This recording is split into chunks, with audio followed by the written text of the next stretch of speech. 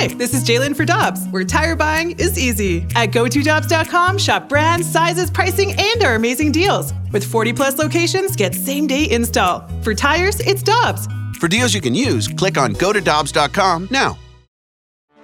Get ready for the greatest roast of all time, the Roast of Tom Brady, a Netflix live event happening May 5th. Hosted by Kevin Hart, the 7-time world champion gets his cleats held to the fire by famous friends and frenemies on an unforgettable night where everything is fair game. Tune in on May 5th at 5 p.m. Pacific time for the Roast of Tom Brady, live only on Netflix. Guess what day it is? It's Friday, gotta get down on Friday. Everybody's looking forward to the weekend. Good morning, everyone. Happy Friday. Welcome to the opening drive on 101 ESPN, where it's 7 o'clock. Your time check brought to you by Clarkson Jewelers, and officially licensed Rolex jeweler with Super Bowl champ Kerry Davis and Matthew Rocchio. I'm Randy Carricker, and we were just talking about Kerry's Super Bowl days here during the approach to this show, and heck, we're almost at the playoffs. It's amazing. You and I were talking about this yesterday after the show, how we played 18 weeks in what seemed like a blink. It's gone by extremely fast. And I was saying, if you are the Houston Texans or a team like the Chicago Bears, it's going by extremely slow. Yeah. It's been a long season, and you're happy that you're finally at the end. But those teams that have been, fighting, scratching and clawing for a playoff spot, they're right here. It's right here. Opportunity, week 18 for a few teams. Win and you're in, and a few other teams got to wait to see if a team in front of them loses. What was the first year you started doing stuff on this station, whether it was Rams pre or post? Or you remember? I think it was 2012. Okay, because we were talking then in 2012. We were at the point where we started talking about the draft in October. Oh yeah. It was an early. So this player in college is doing such a great job. Where we definitely need an offensive guard, and a 3 technique would be sufficient for it. It was. We knew pretty early on. It piqued our interest in college football. Yeah. I never thought about that, Randy. I'm in radio because the Rams sucked. Because I started doing like draft stuff in high school. Because I'm like, well, they're going to go 3-13 this year, so I might as well find something to interest me in the season. And then I got into the draft, and now I'm here. Draft was our Super Bowl. Yeah, it was. Getting ready. But that's not the way it's going to be for your St. Louis Blues, who came away with another victory last night, 5-3 over the Devils in New Jersey. The Blues have obviously struggled at home and on the road this year, but last night got a lead. Jordan Kyrou scoring his 19th of the year, 11:47 into the game, and the Blues had a 1-0 lead. Back comes Jack Hughes in Jersey with a couple of goals, 2-1 in favor of the Devils before Ivan Barbashev ties it at 2, 16:27 into the second period. But then in the third, the Blues, in a tie game, went to number 20. Barbashev, far wing, wide open, Saad, into the middle, shoots and scores! Deked his way around one, cut it back to the slot, buries it, and the Blues lead again. It's 3-2 St. Louis, 17:33 to go in the third.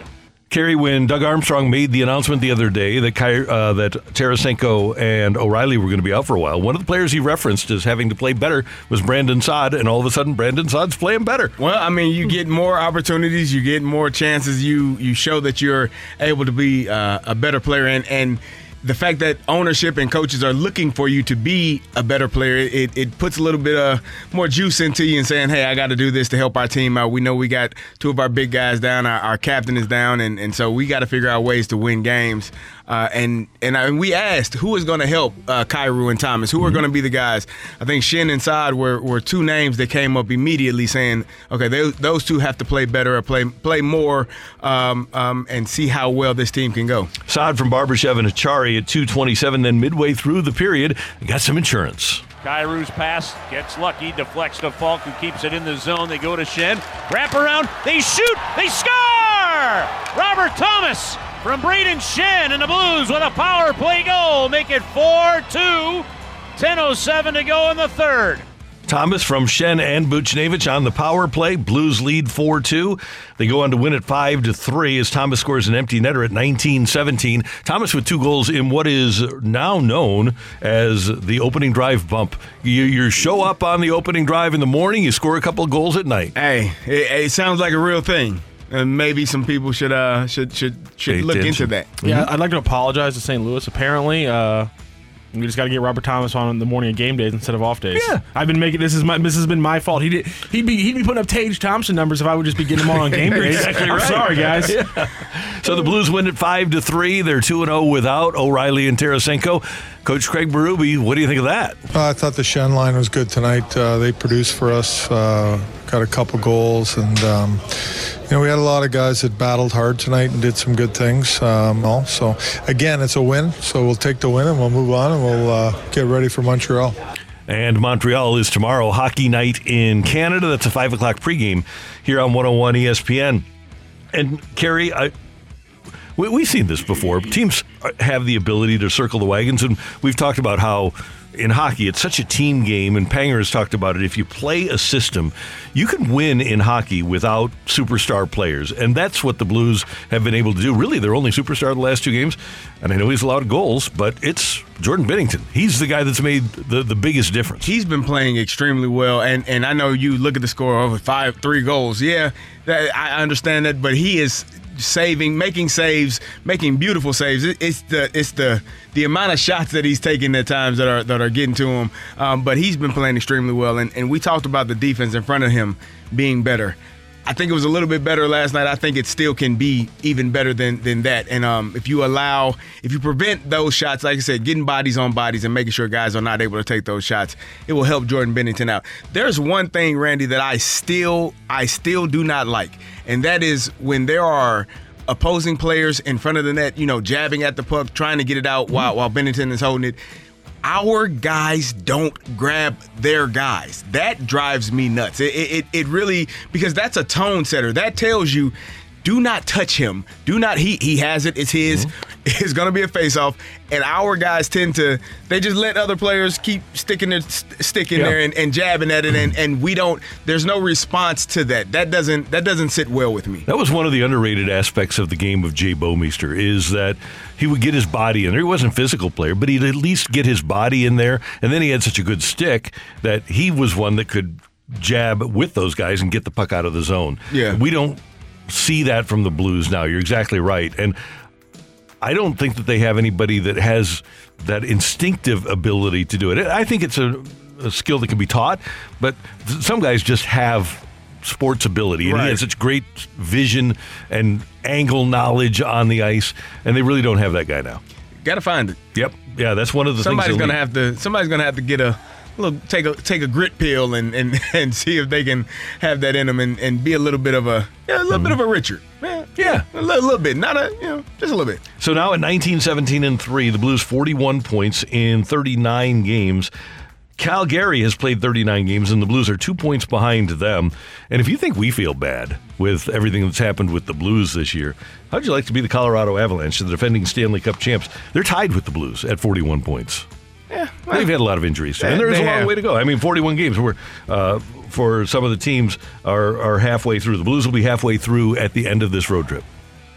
They are playing well, playing better. It's surprising. I was just reading a text that said, I bought my tickets to the Panic Bus when Tarasenko and O'Reilly went down. Can I get a refund? I think they are playing better. And we were listening to Army the other day talking about playing the game the right way. I'm hoping that they are starting to make that shift, to make that change, and understand that these are the things that will help us win. They've done it so far, but now they have to continue it. So the Blues win at 5-3 over the Devils. By the way, we have a busy weekend of sports in addition to tomorrow night's Blues-Canadiens game here on 101 ESPN. Steelers and Browns at noon on Sunday. Seahawks and Rams at 3:25. And then the Blues pregame is at 5 o'clock on Sunday as they play back-to-back in 3 out of 4. Speaking of the NFL, they announced that they have canceled the Bills-Bengals game, and there will be a vote today to determine what will happen in the playoffs. The scenarios approved by the competition committee include this: a neutral site game for the AFC Championship, dependent upon Week 18 outcomes. If Buffalo and Kansas City both win or tie, a Bills-Chiefs AFC Championship game would be played at a neutral site. If Buffalo and Kansas City both lose and Baltimore wins or ties, a Bills-Chiefs Championship game would be played at a neutral site. And if Buffalo and Kansas City both lose and Cincinnati wins, a Bills or Bengals versus Chiefs championship game would be played at a neutral site. What do you think? That's a lot of neutral sites. I think that's the right way to go about it. If you're not going to play the game, you obviously have two teams with one less game than everyone else in the league. And to try to go by percentages where those teams that would have played in those games could have potentially been the number one seed, I think it makes it so difficult and unfair for everyone involved. And I think this is probably the best outcome to play the games and figure out if they do make it to the AFC Championship game, just play it at a neutral site. That way the Kansas City Chiefs don't have an unfair advantage because the Buffalo Bills had one less game or whatever the case may be. Kerry, I did the math last night. I do math now and then. Okay. On the computer. What'd you come up with? On the computer. Indianapolis is 498 miles away from Buffalo and 482 miles away from Kansas City. Sounds like a perfect location. It's a 6-hour drive for both fan bases, indoors. Not bad. And it's a great stadium. The NFL has used it for a Super Bowl, right? So why not use Lucas Oil Stadium? And the Colts won't be playing, so it's not like it's going to interfere with anything. You don't have to worry about that. Get it ready. Get it ready. And how cool, if you're a Kansas City fan, just 70. I mean, you straight down. You go from your stadium right to their stadium, and you see it. 6 hours, there. and boom, you're there. Yep. Not as easy for Buffalo fans, but I do think, and I know Mike Florio wrote a Pro Football Talk, this is a game that should be played in the elements because all these teams play in outdoor stadiums.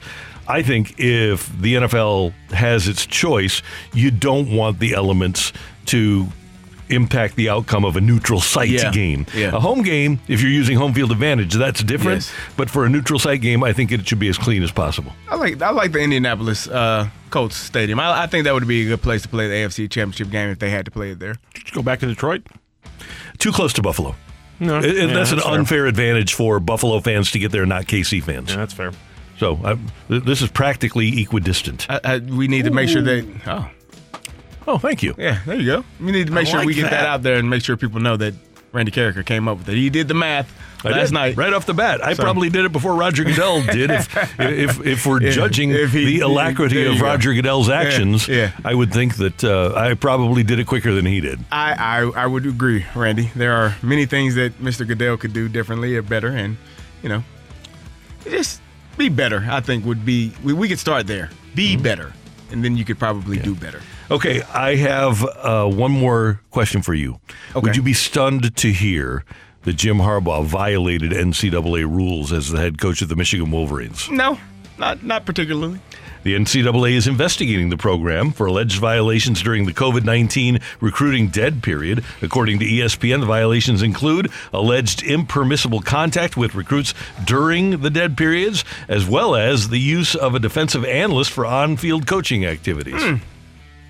Is that going to result in some bowl game banishment for the Michigan Wolverines? Because if so, that's going to be the what they're not going to lose scholarships. What did Pete Carroll do when the sanctions came to U.S.? He left to go to Seattle. The Pete Carroll playbook. I gotta go. It's been fun. Weirdly perfect timing considering a topic we had earlier this week. Yeah, he's probably he might be out of there. That might usher him out the door. Carolina, here I come. See you soon, fellas. That's Kerry. I'm Randy. Matthew is here, and coming up, we'll take a look at all of the contingencies, not just the Buffalo, Cincinnati, Kansas City contingencies for Week 18 as we approach the playoffs in the NFL. You're back to the Opening Drive podcast on 101 ESPN. Presented by Dobbs Tire and Auto Centers. Week 18 in the National Football League is upon us. A couple of games tomorrow and then a full slate on Sunday. Kerry, I want to start with this because I mentioned that we have the Seahawks and Rams on Sunday. Mm-hmm. And even though I don't love Baker Mayfield, I do defend him because he led the Browns to an 11-5 record, playoffs, and then won a playoff game. Is Baker Mayfield actually okay? Is he pretty good? Baker has had, this is his fourth head coach in his NFL career, right, which is fourth, which is 6 years or 7 years long. I mean, there's been no stability. There was no stability in Cleveland. You had Freddie Kitchens, you had Hugh Jackson, you had who is the coach now? Kevin Stefanski. And now you have Sean McVay. He's with McVay. Yeah. So you have, and we're forgetting Matt Rule. So he's had 5 coaches in 6 seasons, if I'm not mistaken. And so I think when you have that instability at a head coach position. This is 5th season. So 5 coaches in 5 seasons. Yeah. There is no way you can say that this young man is not a good football player. The best year you said was Kevin Stefanski's first year in Cleveland, 2020, where they went into Pittsburgh, won that game, and I thought they were on the ascend. I thought that was a team that was headed and trending in the right direction, but a lot of other things took place, and unfortunately, as the quarterback, you're the one that's looked at and says, okay, you can't play. He had to fall out with OBJ. OBJ goes and wins a Super Bowl and was headed to being the Super Bowl MVP before he got hurt. So now the finger is really pointing at you, Baker. You aren't playing well. Your best receiver wanted to leave. And I think I think he rubs people the wrong way. That's why I say I don't like him that much.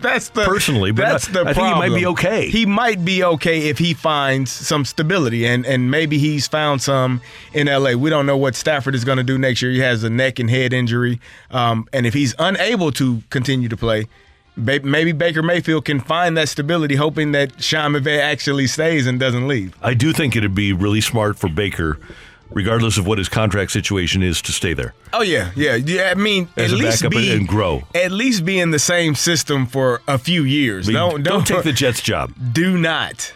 Right? Don't take it. Just stay in the same. Stay where you are. Find some stability, because that is stability. Even if the things are falling apart around them, Sean McVay calling offense is going to be the stable thing that they do. Okay, one of the things we've learned this year is that Pete Carroll is actually pretty good at identifying and developing young defensive backs, and the Seahawks will host the Rams. So Mayfield is in Seattle against what I think is a really good young defensive backfield, and against the 12s.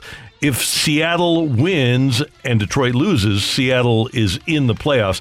You're going to have a highly motivated Seahawks team, obviously, and you would think, unless Mayfield can pull off a 98-yard drive with no timeouts left and a minute and a half left, I don't know if he can do that Seattle would win that game. He did it once. He did.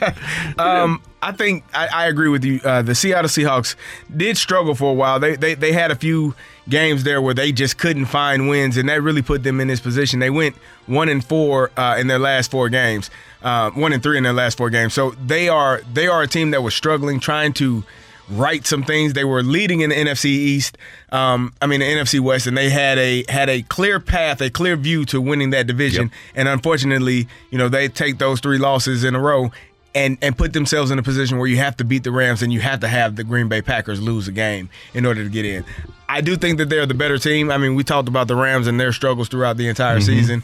Geno Smith is a Pro Bowl quarterback. Let's say that again. Yeah, right. and is playing has been playing extremely well. So I think the Seahawks win this game, but it doesn't mean that they're in, obviously, because they have to wait to see the outcome of the Green Bay Detroit game. Okay, here's one of the more remarkable things about this weekend. We all know that the Titans-Jaguars winner tomorrow, and that's an ESPN game, is a win and in game. Yep. The Titans win, they win the division. The Jaguars win, they win the division. However, even if Jacksonville loses tomorrow, they'll be watching with multiple televisions on Sunday, because if Jacksonville loses, but the Dolphins, Patriots, and Steelers all lose, Jacksonville would be in the playoffs. That's absurd. I almost want to say, Randy, we were talking about the NFC South and how I felt none of those teams deserve to get in. Mm-hmm.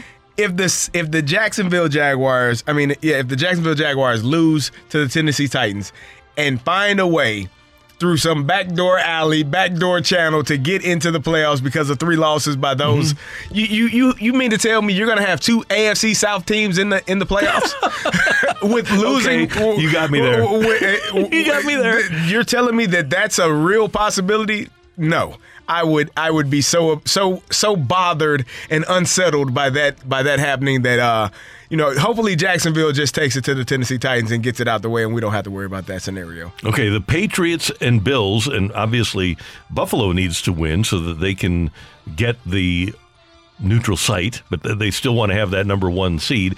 So even though the Patriots are win and in, Buffalo is going to play their people on Sunday. Yeah. And so I would think that Buffalo should come away with a victory in this one, unless the genius just comes up with an incredible plan against the Buffalo the Buffalo offense. I think the Bills will win this game. You know, they've gotten some great news here in the last 24 hours about their teammate, and you know, I do want to touch on this because it brought chills to me when I heard it. The young man asked through writing, "Did we win?" Mm-hmm. That, I mean, I almost shed a tear when I heard that, because that is the psyche of a professional athlete. We can be going through hell, like going through it in every facet, every form, and our first thing is, did we win? Because as a team, as a teammate, that's who I care about, my brothers, and that's why you saw those men crying and tearing up and fighting back tears, because that's their brother. He wants to win just as bad as they want to win, and they want to see him healthy. And I think if you look at this Buffalo Bills team, not that they needed anything to go forward and be a championship football team, that this situation alone could be the catalyst to take them to a championship. And if it's play for DeMar, or we know what this game can do to you, we got to take every single possession like it could be our last, because it potentially could be. We say that all the time, and I don't think that when we say that, people really believe that that's a possibility, but it is. And so you're going to be looking at a Buffalo Bills team with fire in their eyes and fire in their bellies, and they are ready to play this game. I don't think the Patriots stand a chance, and I'm not sure that anyone in the AFC is going to stand a chance with them playing with that type of mindset. They've got a mission to achieve now, right? Yeah. Jets and Dolphins. Dolphins need a win and a Patriots loss. So that would be fun, because we have a Dolphins golf bag in our office, thanks to Golf Discount of St. Louis. Indeed. And if the Dolphins make the playoffs, not that they're the Steelers are our team now. Yes. But Michelle's a Dolphins fan, so we have to convert her. I have to give her a phone call. Yeah, we want her to be happy. Yes. So and if a Patriots loss is necessary, all the better. Yes, definitely. If that is a prerequisite for other teams having success or making it to the playoffs, we will take a Patriots loss any day of the week. Okay. How about the Steelers needing a loss from the Dolphins and the Patriots, plus they have to win their game? I think that them winning their game is feasible. The Dolphins losing to the Jets, and I know Tua is not playing, but who's playing? The Jets is Mike White, who didn't perform well last week. Zach Wilson.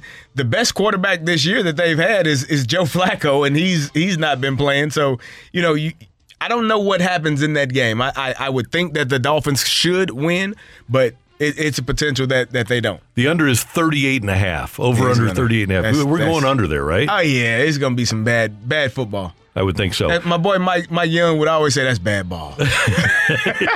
Right. And then the Lions and Packers on Sunday Night Football. The winner moves to 9-8. The Packers obviously are win and in, and the Lions, as we mentioned, need to win the game, and they need the loss from the Seahawks to the Rams. So I think this is going to be a good game either way it goes. If the Seahawks win, obviously the Lions know that they're not in, but they have a potential to prevent the Packers, your division rival, from getting in. So that's something to play for. Now, if the Seahawks lose, you clearly have something to play for, which is a playoff spot, and so that makes the game good as well. I think this Lions-Packers game is going to be a great game regardless, which is why they made it the Sunday night game and make sure that everyone is going to be tuned in. I know I said the Seahawks are going to win. I hope that I think they're going to win, but for the Lions' sake, I hope they lose, because I would love to see the Lions playing on a Sunday night with all eyes on them, with an opportunity to beat their rival, to go into the playoffs. And something they haven't done since 2016. They haven't won a playoff game since 1991, was it? Right. And they haven't won a championship since I wasn't born at the time. 1957, I believe. Yeah, I was. Nah. My mom wasn't born. I wouldn't either. So you're right. And here's the other fun thing about that is that's a team. I go back at the end of the 99 season, Andy Reid's first year in Philadelphia. Greatest show on turf, and the Rams go in there. They didn't play their guys in the second half, but the Eagles won that game, and all of those guys, Donovan McNabb's rookie year, they looked at that as a springboard for what became the 5 trips to the NFC Championship games. And Tony Dungy had a Tampa Bay team that started off, I think they were 0-5 in Tampa in 96 in his first year, and they wound up going on a run at the end, and they won their last game against a decent Bears team. And they talked about that, Dungy, about how winning that last game was kind of a springboard. This is a real chance for Dan Campbell and the Lions to go into the offseason with a lot of momentum and use it as a springboard against your rivals to start becoming consistently good. It's one of the things that if you are, Dan Campbell, I think everyone laughed at him. I'm sure everyone, kneecaps and biting kneecaps, and you're crazy, man. This team fights and they play with that type of intensity and that type of mindset. And if you are a Detroit Lions team, not only do you have a chance to make it to the playoffs if the Seahawks lose, prevent your rival from making it to the playoffs if you win, you also have a chance to have a winning record. This is a team, Randy, this is a franchise that went 0-16 at one point. They won one of no, that was the Browns. Yeah. But they were right there. Them and the Browns have been miserable, and the St. Louis Rams, miserable franchises while they were in the midst of it. And so you get a guy that is finally coming in. I think Jim Caldwell did an outstanding job. I wish they wouldn't have fired him. Me too. But you get Dan Campbell in after many mistakes that you've made over the years. The Matt Patricia error. That was a terrible decision. Yeah. Terrible decision. And so now did you say era? I said error. Error. But it's the same thing. And so they have a chance to have a winning record, potentially make it to the playoffs. I'm excited about what the future holds for this Detroit Lions football team. Yeah, I think America would love to see Detroit win. That'd be great for their city and obviously for fans of that franchise who have been very, very loyal. That's Kerry. I'm Randy, and there you have it. That is the setup for the weekend in the National Football League. By the way, 2 games tomorrow. You've got Chiefs-Raiders at 3:30, and that game's on ESPN, and then ESPN and ABC, both games on ESPN and ABC. Titans-Jaguars, I believe Joe Buck and Troy Aikman have the Titans-Jaguars game tomorrow at 7:15 on ESPN. Coming up, we're going to talk some golf with Jay Delsing here on The Opening Drive on 101 ESPN.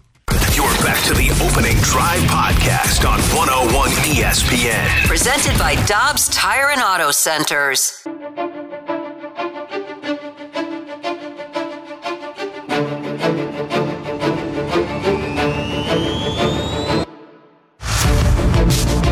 We talk a lot about motivation here on The Opening Drive, and one of the great motivators in sports is becoming a champion of a tournament on the PGA Tour so that the following January you can go to Kapalua and participate in the Sentry Tournament of Champions. That's where the PGA Tour is this weekend, and we head to the Brown & Crouppen Celebrity Line. Jay Delsing joins us now. Good morning, sir. How you doing? Jay? Is Jay there? Nope. Maybe, maybe not. Let's see if we hear can him. put him on hold and see if we can get Jay back. But I think it'd be cool to play at Kapalua, and I don't even need to be a champion. I would just like to go down there in January or February and play. I thought you were going to say it'd be cool to win a championship. Winning a championship would be awesome also. Any championship that would send me to Kapalua would That'd be great. Pretty fun. Yeah, right now, as they play, John Rahm has the lead, tied with Colin Morikawa at 9 under par. J.J. Spawn is also at 9 under. Tom Kim is one shot off the lead at 8 under. And then a large group at 7, including Scotty Scheffler, Matt Fitzpatrick, Aaron Wise, Sungjae Im, and Mackenzie Hughes, along with Tom Hoagie. Matthew's having trouble figuring out this thing. Jay, are you there? Now he's there. Good morning, guys. Morning. How you doing?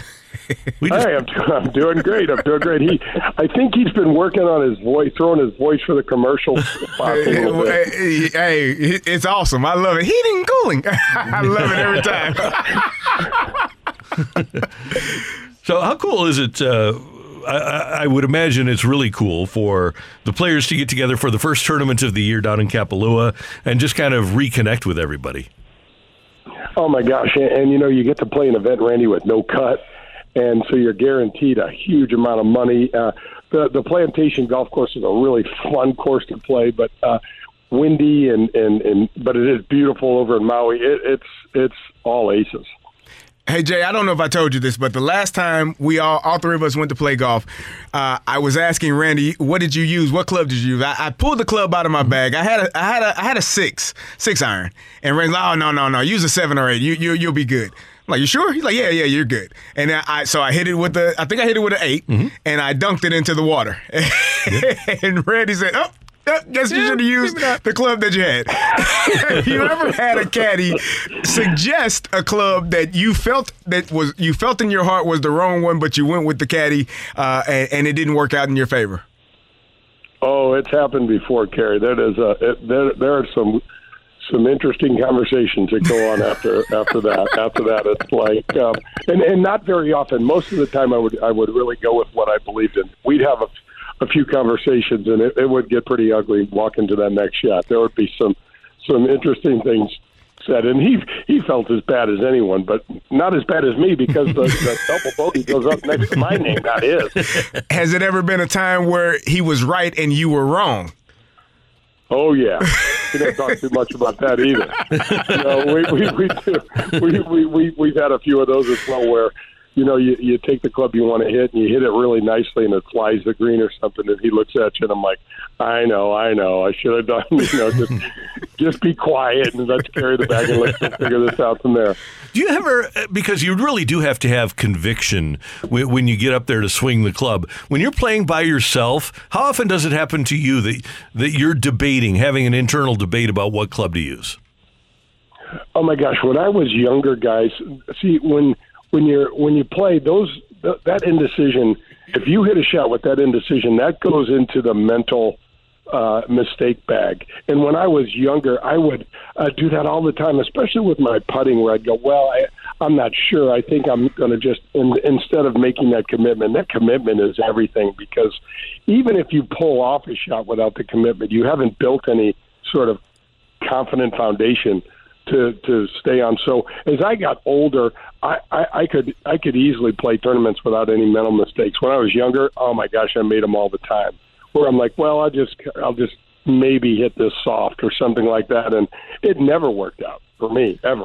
Is there ever a point where you maybe you need to hit it with an 8, but you feel more comfortable with the 7 or something like that, and you say, you know what, I'm gonna use this club even though I can get a little bit more distance with the other one? I did. So I had a situation where I was coming down. If I made a birdie, I could tie for the lead, and I had this number in my mind that was a perfect 8-iron. It was a perfect 8-iron, but every time I got over the ball with my 8-iron, I'm like, this is too much club. And so I said to my caddy, I said, I don't know what's going on here. And he says, what's up? And I'm like, I think if I hit a 9, I can hit it close. And I did. I took a 9 out, I hit it close, and then I missed the putt. Mm-hmm. It was just aggravating itself. But it was, a lot of times we'll throw the yardage book away and say, I know there's 150 yards, but I'm going to hit a 9 anyway because I know it's the right club. And I'd say 9 out of 10 times it would be the right one. Jay, a lot of people are going inside and using golf simulators at this time of year when it's so cold outside. And I have found that they've become extraordinarily accurate, right? It seems like the simulator is something previously maybe it didn't help your game a lot, but it seems like they're great now and they can really help your game. Oh, Randy, 100%. Besides, you can get together with your buddies. You can play a golf course. The graphics that come on the screen are fantastic. I mean, they have come such a long way. So a lot of them give you the opportunity to choose different golf courses to play. So you can play Pebble Beach, you can play St. Andrews, and the similarities to the real course are amazing. But I'm a huge proponent of just getting swings in, and the putting is still has a ways to go because it's an odd. I don't know. I don't exactly know how to explain the putting challenges, but the fact that you've got a club in your hand, the fact that you're swinging, I mean, it's a huge deal as far as I'm concerned. Instead of staying on the couch or hitting it just into a net without any feedback, oh my gosh, I think it is a huge improvement. Hey Jay, I was wondering this: what is the feeling between the players of the PGA and the LIV Tour? I know when you're competing, it's not really a big deal because you're competing against yourself in the course, and you're not really concerned about those guys being out there. But when they have to sit down at dinner or do things like that, how is the interaction going to be between those guys? It's going to be icy. I mean, it's going to be icy because every one of the guys that didn't go to LIV, guys, got offered a boatload of money, and they turned it down.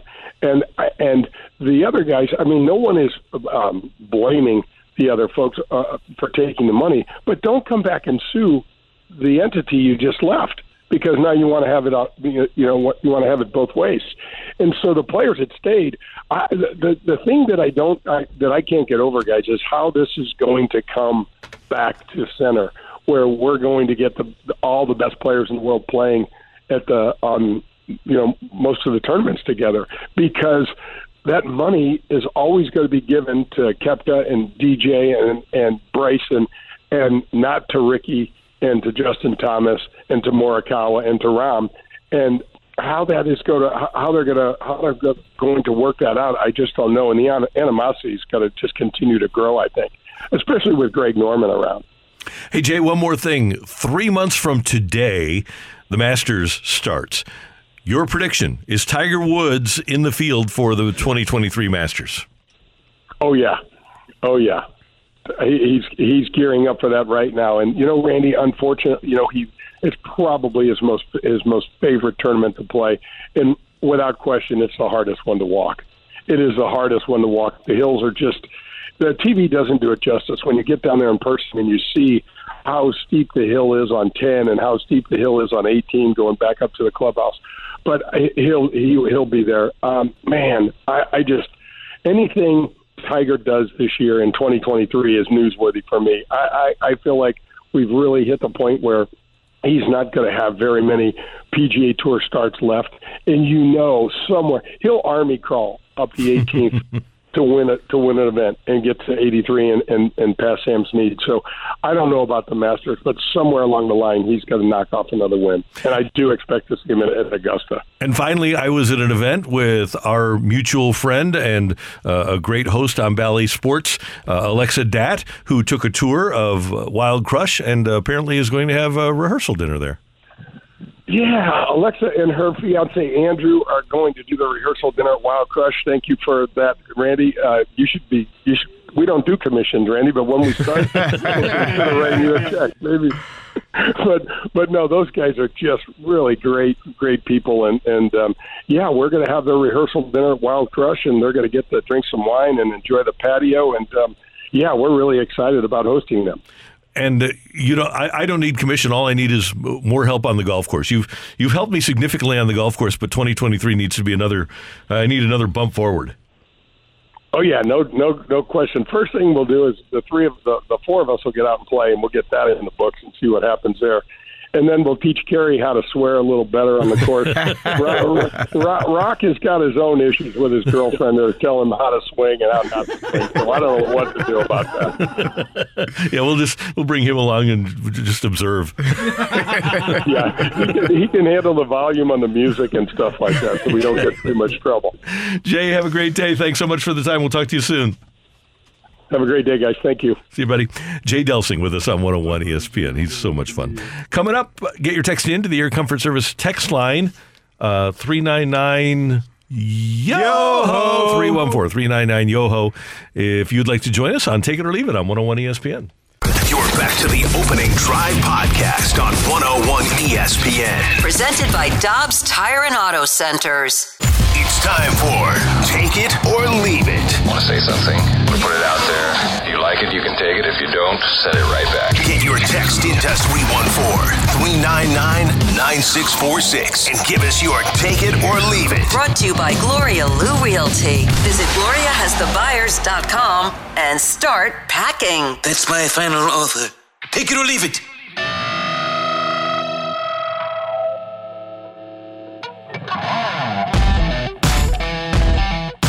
With Super Bowl champ Kerry Davis and Matthew Rocchio, I'm Randy Carricker. Good to have you with us on 101 ESPN. The text line is open, 314-399-9646. If you just use the letters, that means 314-399-YO! So you can join us and just save that in your phone when you want to text to us on the Air Comfort Service text line here at 101 ESPN. All right, Kerry, I think it's pretty safe to assume that next year, if not by the end of this season, Ryan O'Reilly is not going to be a member of your St. Louis Blues. With all the respect that we have, that is due, fairly due, by the way, to players like Braden Shen and Justin Falk, take it or leave it, next year's captain of the St. Louis Blues is Robert Thomas. I'll take it. I think he's setting himself up to be, one of the he is one of the leaders now, but setting himself up to be the captain, and I think that'll be a good job for him, good decision for the team and for him. I do too, and we hear him every week getting more comfortable in the role of being a spokesman here on this show, and the Blues put him front and center quite often after games, and I'm with you. I think that he is going to be the next captain of the St. Louis Blues. And oh, by the way, Doug Armstrong, on the day that the Blues announced the signing of the long-term contract for Robert Thomas, Army did say he's going to be our captain someday, and I think it's probably going to be sooner rather than later. There you go. That sounds like it's in the works or in the making. The San Francisco 49ers are sitting there with the number 2 seed in the NFC and have a chance, if they are, if things go their way, to be the number 1 seed and have a first-round bye. Take it or leave it. Even if Jimmy G is healthy, you stick with the young man in Brock Purdy. I'm going to take that. Does he let him go? Yeah, he doesn't lose. He just keeps. Is he an upgrade from Jimmy G? Jimmy G, and I'm a huge Jimmy G backer, but he does seem to make really untimely mistakes.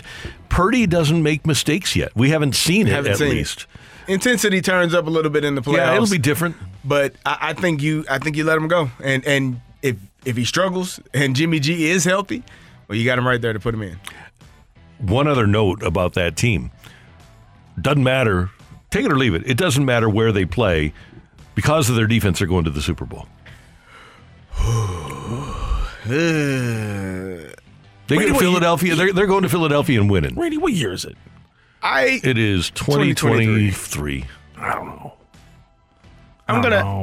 I'm gonna leave it.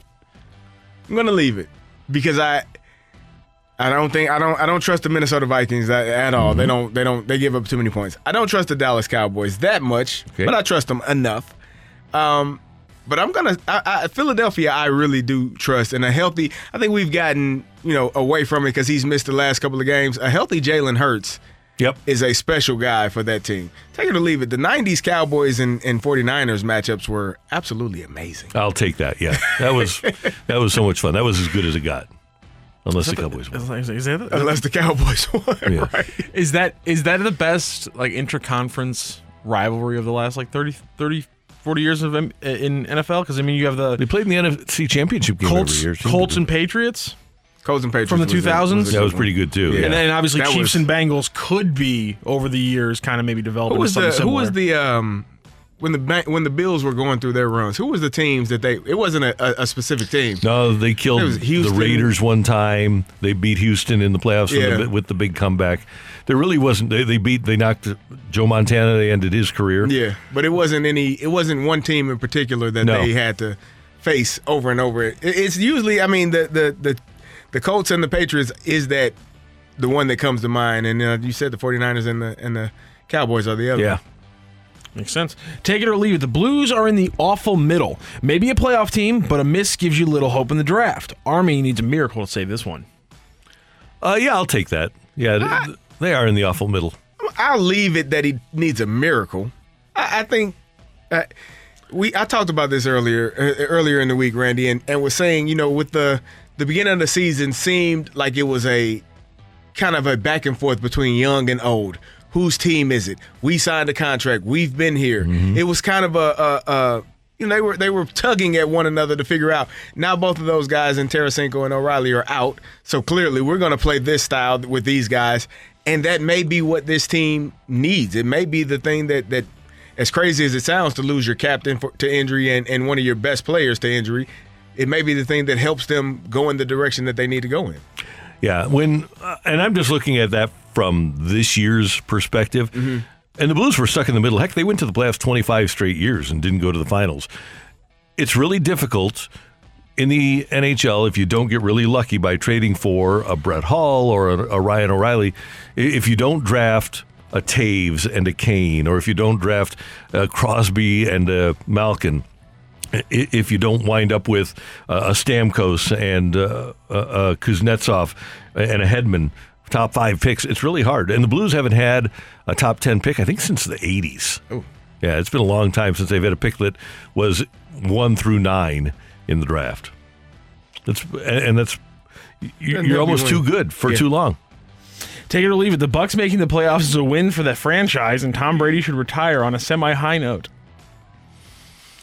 I don't know if if the way they're winning is a win for the franchise. And by the way, I don't think he's going to retire. I think he's going to the Raiders.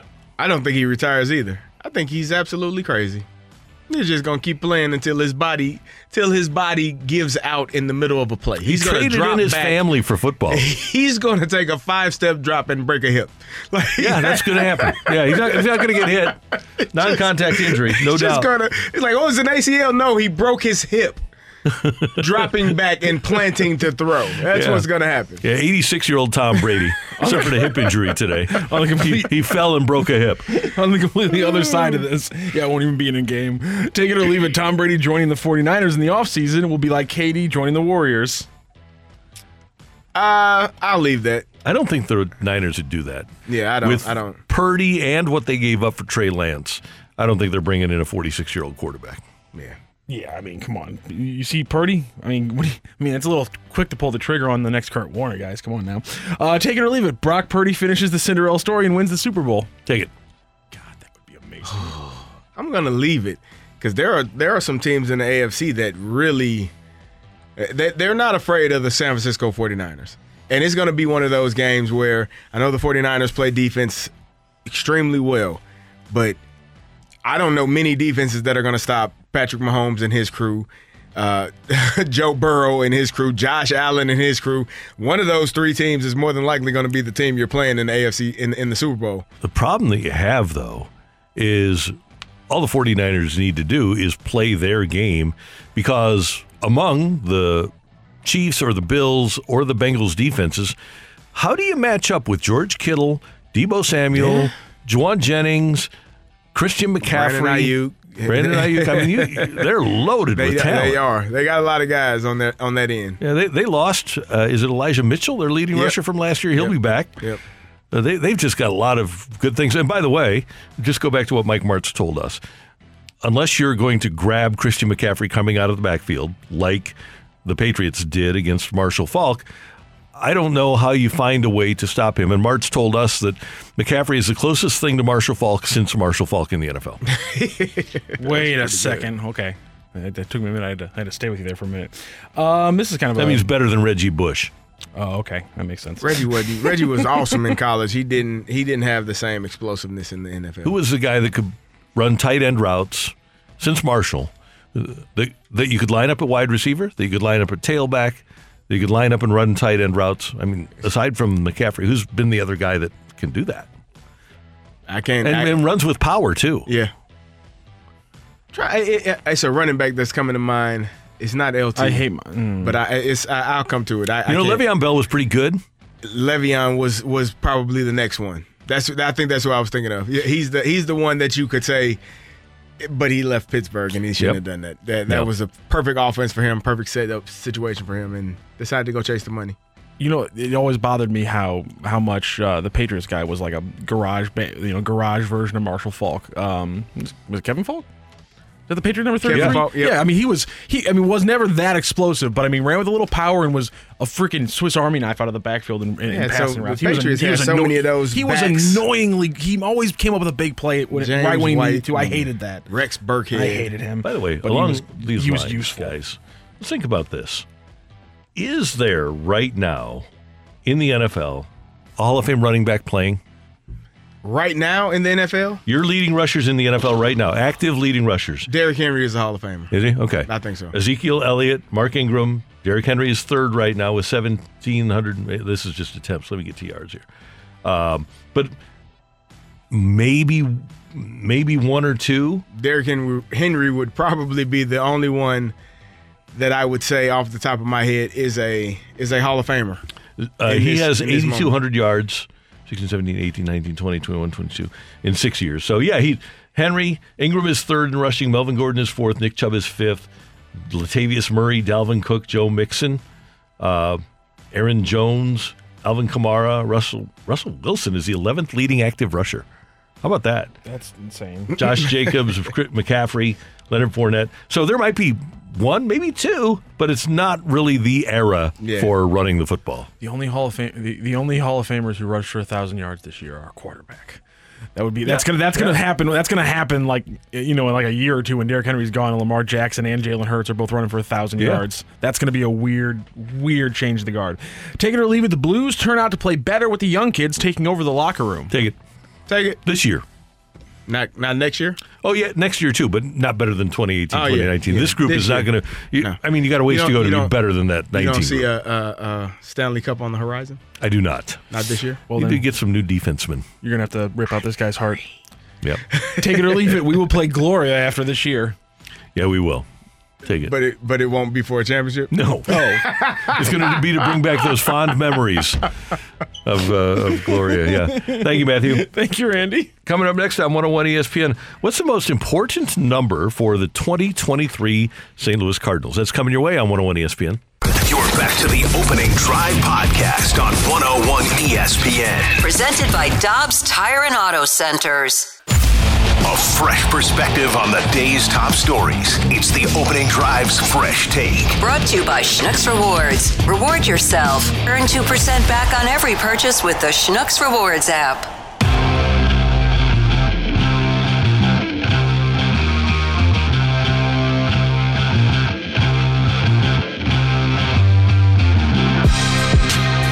We are about 5 weeks away from the start of spring training. Amazing that it's already upon us. We're going to have the Cardinals winter warm-up coming up next week. And on the 15th, Sunday night, the 15th, the annual Writers' Dinner returns. It's at the Missouri Athletic Club. Still just a few tickets available. So if you want to go, all you need to do is go to stlouisbbwaa.com. stlouisbbwaa.com.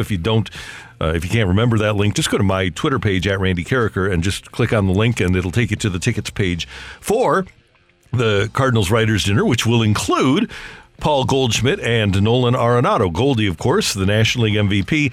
And our friend from ESPN.com, David Schoenfield, has put together a list of the number that will define 2023 for all 15 National League teams. And here's what he writes about the Cardinals. The number 180 OPS plus. Paul Goldschmidt's OPS plus of 180 was fourth highest of the live ball era in a hitter's age 34 season. Those ahead of Goldie, Mark McGwire in 1998, Babe Ruth in 1929, and Willie Mays in 1965. It was a remarkable season, and Goldschmidt was rewarded with the MVP award, but given that rate of production and his age, should the Cardinals expect some regression in his 2023 numbers, and by how much? I would say that yes, that is a reasonable expectation at the age of 35 after you've had the fourth best OPS plus season of any player age 34 in history. I would think natural regression would be natural. Well, I think that's kind of the mindset as you start aging in this game. Your body starts to, it takes a toll on you playing that many games, playing that many years. We hope that he's not, in the regression, and we hope that he keeps ascending and going in the direction that he's been going. But you have to have some guys that are able to help in that lineup. And I think last year that was one of the main issues, just not enough guys that you could count on. If Goldie and Arenado weren't hitting or weren't performing, you could expect that the team wasn't going to score any runs and they were going to lose games. So you got to have guys with you that are able to help you, and other than just Arenado. And so what David Schoenfield suggests is that the Cardinals should expect a 15-run decline from Goldie. That translates to about a win and a half for the Cardinals. But he notes it's ground they can make up with improvement from Tyler O'Neill, Nolan Gorman, Wilson Contreras, and the emergence of Jordan Walker, and he doesn't even include the potential emergence of Dylan Carlson. So I think there are plenty of opportunities for the Cardinals to make up for any decline by Paul Goldschmidt if he should indeed decline. And one of the things the Cardinals do, Carrie, and they do this well 95, 98% of the time, when they acquire a player, they do a lot of research into what sort of condition they keep themselves in, how hard they work, and their ability to stay on the field. Goldschmidt is an exceptionally hard worker. So is Nolan Arenado, by the way. And if there is one guy who's going to be able to maintain the level that he maintained in his age 34 season a year later, I would suggest that it's a guy like Paul Goldschmidt. I agree. I think, when you are he's done it throughout his entire career. They know what to do to be prepared, to stay prepared, to be in the best shape of their lives, to be able to perform at the highest level that they can. And I'm just, I'm hoping that the age. You never know when Father Time kicks in. It kicks in for everyone. You just never know. We're still watching LeBron play at a very high level. Tom Brady, he's had an up and down year, but at 45, he's still potentially, one of the top 10, 12 quarterbacks in the NFL. So you don't know whose body or how their bodies respond to age. We're just hoping that he continues to be able to perform. And one thing that does happen as you get older is injuries start to kick in, little nagging things, backs, hamstring, calves, making sure that you stay well stretched and well prepared for an entire season. And as you know, as a former pro athlete, technology has changed dramatically. And one of the things Adam Wainwright did after he suffered his struggles in 2018 especially, he went to Tom Brady's trainer, Alex Guerrero. And now Adam has a lot of these secrets, and I have to believe he's passing them along to the other 30-something Cardinal players, Miles Michaelis, Arenado, Goldie, and some of the nutritional and workout things that Brady is utilizing are probably also being utilized by members of the Cardinals. Oh, I'm sure everyone is trying to figure out how Tom Brady has sustained this amount of success for this many years, especially in a sport like football where you are getting hit and banged up and taken to the ground so often. So yeah, if you can find ways to naturally help you and legally help you to be successful and maintain a career for a long time, it would make sense to do that. Randy, I have a number for you. Okay. My number is 22. Okay. The number of Jack Flaherty, and also the number of Jordan Walker. Those 22, he's going to have to change his number if depending on when he comes up, if he comes up this season. 22 is my number. Jack Flaherty, jersey number 22, Jordan Walker, number 22, number 11, whatever you want to put him in. That is my number, because if Jack Flaherty does what we think he can do, if he shows up in the manner in which we have seen him perform, a healthy Jack Flaherty, an ace of this staff, that's what we've been longing for a while. And to have that guy in every fifth day coming in, you know what you're going to get, you know what he's going to do, and opposing batters know what to expect. That's my number, 22 for Jack Flaherty and for Jordan Walker. We are kind of syncopato here. We're on the same page, but in a different way, because my number also relates to Jack Flaherty, but my number is 30. If Jack Flaherty can give the Cardinals 30 starts, they're going to the playoffs and have a chance to win in the playoffs. I agree. Because if he gives them 30 starts, he's going to be good. We got to get a lot. We got to get 22 to get 30. How about that? Yeah, Garrett Cole led Major League Baseball last year with 33 starts, but some of the best in the game had 30. And 30 for him, and I think the Cardinals will still try to protect Jack Flaherty, because when's the last time he gave him a lot of innings? 20 he didn't, 21 he didn't, 22 he didn't. So the Cardinals will be careful with his innings, but he's also a free agent at the end of the year, so he might not be here. So maybe you give him 35 starts. It is what it is.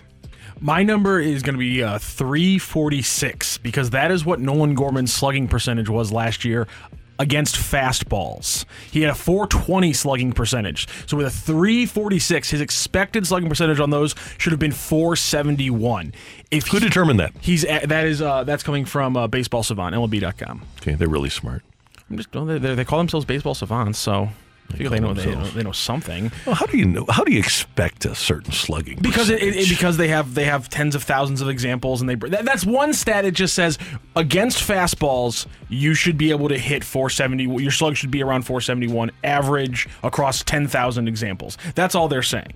And it's just showing you that usually players hit around 471 against fastballs. He was at 346 last year, below his also average slugging percentage of 420. My point is, I expected him to have a 386 slugging percentage against fastballs. That's fair. And I'm smart. And while the whiff percentage... So that was the real official expected. While the whiff percentage against breaking balls and off-speed pitches is a little bit higher, his slugging percentage is much better, which tells me he's a guy who can lock in on fastballs much better than he was his rookie year. He has one of the highest hard hit rates of the Cardinals. Bottom line, if he pulls up his slugging percentage against just fastballs, his home run total will go from 15 to the low 20s just on that, and from there, the sky's the limit. That's my big one for Nolan Gorman. I know it's deep, Randy. It is, but it's accurate. Well, the 346 part's accurate. That's accurate. Can we get back to baseball, hitting balls and not striking out?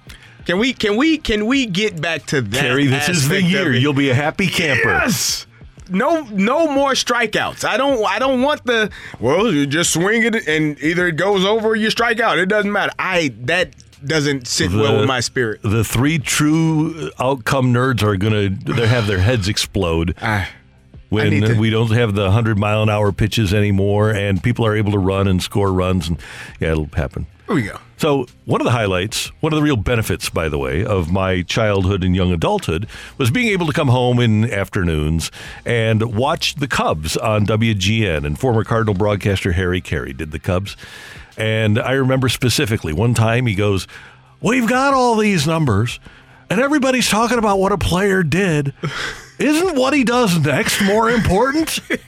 Yes, it is. Gary Carey. I agree. Yeah, it's what he does next. We can expect all we want, but it's what the guy does next. Got to see it. We're just trying to give some context to the if. I got to see it. And I got to see less strikeouts. Context to the if.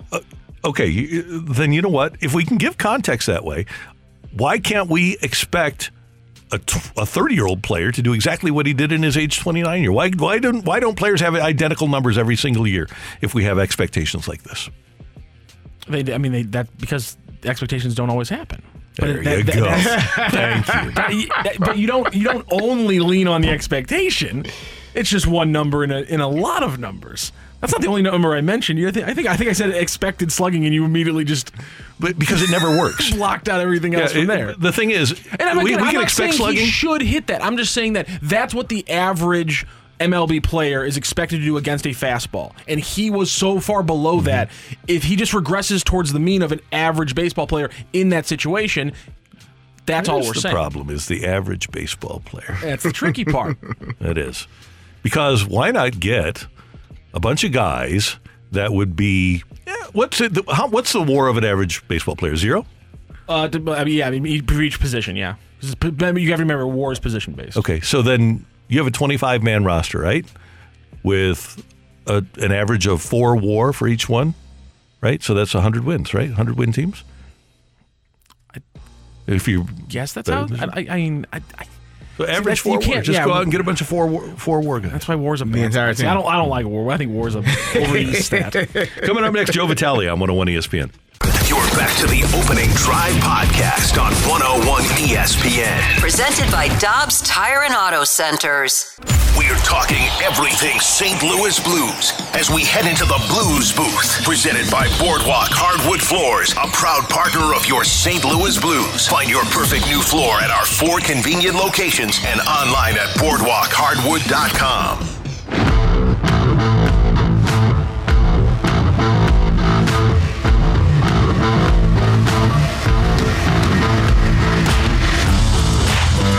Randy Carricker, good to have you with us on the Opening Drive on 101 ESPN.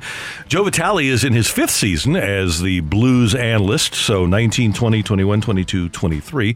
He joins us from, are you guys in Montreal this morning? Montreal, Randy and Carrie, good morning. Yes, and it's been tough to get motivated to get out this morning. I'm not going to lie. We got in late, and I'm stuck in my room. And it's one of the most, if not the most convenient and comfortable bathroom I've ever experienced in my life. They got a hot tub. They got Epsom salt bath and a wooden bowl with a wooden spoon. I got double sink vanity. And I'll be honest with you, I can't get off the toilet. This thing is amazing. Let's see here. It's got a rear cleansing, rear soft. Front, I don't need the front cleansing. It's got a dryer. It flushes automatically. I mean, it's got a pulsating. It's got every kind of cycle you can imagine. I don't know how people leave this room. It's amazing. Here's the thing. Apparently, with some of the establishments in Montreal, they have to find ways to keep players and athletes in their rooms in Montreal. You know what, Randy? You've said a lot of great things in my day. Okay, it's been 5 years I've known you. You mentioned the years I've been in the booth. That may be the most intelligent thing. I'm going to find a way to bring that into the broadcast tomorrow. Please do. That was the most genius thing. It's a great town. got a great nightlife. There's tons of shopping. I'm trying to solve one of the greatest food mysteries of all today, which is who has the greater bagel, Montreal or New York. But to your point, I cannot leave my room. Now, Joey V, be careful because we might start having a word of the day that we have to hear from you on the next broadcast. If you're gonna mention what Randy said, we're gonna start giving you a word of the day to reference during one of the games, your next game after you're on with us on Fridays. Hey, listen, Carrie, you give me any word, any day, any time, and I will fit that doggone thing into broadcast like it's my job. We talked about moles last night for a good, I'd say, 10 minutes after the first period. And believe it or not, we got more attention. We got more, responses from people listening. My text line was blowing up on my personal phone from all the moles. People hate moles, apparently. I didn't know that. So, yeah, trust me when I say we can fit anything in you need. All right, I got one for you. So you all play tomorrow. I need Worcestershire sauce. Worcestershire. Okay, I'm already thinking if it's a weird game where we can't explain it, I can already say, hey, Curbs, this game reminds me of Worcestershire sauce. No one knows how to say it. No one knows what's going on. No one knows how to pronounce it. And no one knows what's in it. So this is just a debacle of a game. So it's much like Worcestershire sauce. There you go. Worcestershire? Did I nail it? Did I nail it with Worcestershire? Worcestershire. Is that it? I think so. I think it's Worcestershire. Worcestershire. I always watch the Guy Fieri. Diners, Drive-ins, and Dives is my favorite show of all time. And one of the funny things he does, everyone he talks to, whoever adds that Worcestershire sauce, every time he goes Worcestershire, he always does it. Everyone says it differently. It's amazing. Hey, Joey, with that being your favorite show, and you have the unusual opportunity to travel to many of the cities for these diners, drive-ins, and what's the third thing? Dives. Do you ever go to them? I do go to them, yeah, and I'm actually going to one today. So it's Schwartz's Deli. I'm sure you guys have heard that. It's the pastrami sandwiches with the mustard and pickles. It's a Montreal establishment. We go every year. I always bug John Kelly. He bought for me my first year, and now it's kind of tradition every year. I say, hey, you got to buy for me. It's tradition. He always kind of gives me that dirty look. So we're gonna go there for lunch, and eventually, once I make my way off the toilet here, I am gonna figure out. I'm gonna end the debate today because I've had plenty of New York bagels. Montreal is supposed to trump them. I'm not sure if either of you guys have had either one. Montreal, apparently they're smaller, they're less dense. They're boiled in honey, not baking soda, so they're a little bit sweeter. Yeah, I think New York bagels, apparently in the baking process, they put them on these wood planks with burlap sacks around them, or underneath them, rather. And then the brick oven is certainly in Montreal. So, it's one of those things where I could do it when I'm alone, single. Bagels is one of those foods that you can never eat on a first date. I feel like it's on the Mount Rushmore of foods you should never like a bacon, egg, and cheese on a bagel. If you ever go with a girl or a guy on a date and breakfast, it's over. To me, there's no sexy way to eat a bagel with a bacon, egg, and cheese on it, especially from New York. Those things are monsters. That's a great question, and we can get people to text in. We might do this later on in the show, because what are the 2 or 3 foods that would be at the top of that list that you don't order on a first date? I mean, to me, I don't know about Carrie. I would say, Randy, you too, ribs. Yeah, good call. It's pretty messy. A giant burger, anything where you got to lick your finger. Hot wings are terrible food on a first date. If I'm going on a first date, and for all you first daters coming up, all you single ladies out there, I would go to like a melting pot, like a fondue. Like, you stick it, you stick the little piece of bread, and then you ever so petitely just kind of glance it in your mouth and just chew it so subtly with your mouth. I mean, that to me, that's like a good. I mean, even the meat, you roll the meat, it's like paper thin. It's like the size of my thumb. It's like, we can make this work. We can look presentable in front of each other while eating, and again, my worst memory of this all time, I was going to a freshman homecoming. My first year at CBC, I went with this girl named Jen, and I went with a big group of friends. We went to the Applebee's by the old CBC off Clayton Road, and I of course, I've told you guys this, I was the first to order. Big mistake, huge mistake. I ended up getting the black and blue burger, the old black, I call it the old miss, the old black and blue burger. I got it, and the next guy next to me goes, I'll just have the salad. And the girl next, we're going to split some chicken fingers. I'm like, oh boy, I'm starting to sweat as they're going around. So 20 minutes later, I get this big black and blue burger, and I'm just munching on this thing. And let's just say she didn't call me the next day. I'm thinking that I would not only order the black and blue burger, Joey, and this is, I guess, a mistake that you and I both would have made back in the day. I would have said, hey, but let's start with an order of those loaded tots. That's a good call. I should have thought about that. I needed you in my life a lot sooner. Now, Joey, I've realized in the world there are two types of people, ketchup on fries or ketchup on the side. Which one are you?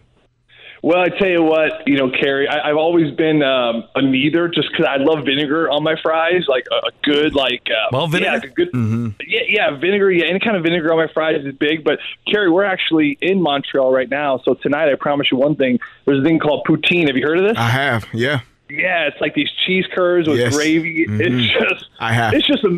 It's just a mess on a plate. It's just when you're not feeling good about yourself and you've been on the road a long time and you want to numb some feelings, go to Montreal and get some poutine. I promise you, all your worries go away for about 20 minutes.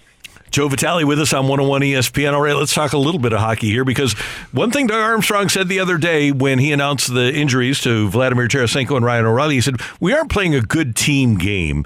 And even though the team game isn't perfect now, it seems like they are playing a better team game, Joey, than they were before. Is that a safe statement?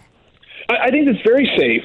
I think that, I remember the psychology of a player, whenever we had some of our good players go down, what's the instincts for everyone else? They got to bring their game up. I mean, Carrie, you remember this in football. If you lost a quarterback or a running back, or maybe you lost a starting offensive line, whatever it was, I mean, everyone comes in the locker room saying, okay, we're missing one of our big boys. They're going to call on me to be better today. I got to be better. I can't lean on him. And I think that's what happens with star players a lot, is that you find yourself leaning into them or leaning on them maybe too much. You see this in the backup goalie situation in hockey all the time. Backup goalies come in on a back-to-back, and all of a sudden they steal the game, and the team plays a great team game. Why is that? Because everyone knows, you can't maybe lean on the backup. They're not as good as the starter. Maybe Thomas Greiss doesn't have what Jordan Binnington has, so they have to play a better team game. We see it all the time. And I think right now, for Tarasenko and O'Reilly, and certainly Torrey Krug being out, I think the psychology with these players is, well, we can't lean on them anymore, so now everyone's responsibility, we got to jack it up. We got to rise to the occasion. Everyone needs a little bit more, and you're seeing it on this road trip so far, whether it be, Jordan Kyrou, Robert Thomas certainly had great games last night. Pavel Buchnevich has found another gear. My favorite line over the last two games has been this veteran line of Schenn with Brandon Saad and Ivan Barbashev. I mean, here's three guys that have kind of been living in the shadows, and respectfully so, under Tarasenko and O'Reilly on the offensive side of things. Well, now here, it's their time. Here, you got the offensive time. Here's the defensive faceoffs. We're putting you out there when we need a goal. It's all those things that for a while in the season, maybe you don't get that opportunity, and now everyone seems to be bringing the game up another level. We will be tuned in tomorrow night, and then on Sunday, the Blues will visit Minnesota. Tomorrow night's pregame with Joey and with Alex Ferrario is at 5 o'clock. Joining us live from the toilet in Montreal, Joe Vitale. Thanks so much. It's always good to hear you with us on Mondays. Thank you, Andy. I forgot what day it is. Don't you say it's Monday. Don't you do that. They're going to drive right off the road. I'm going to flush off the toilet. Don't you say it's Friday. I can sit here all day if I want. All right. See you, brother. Take care.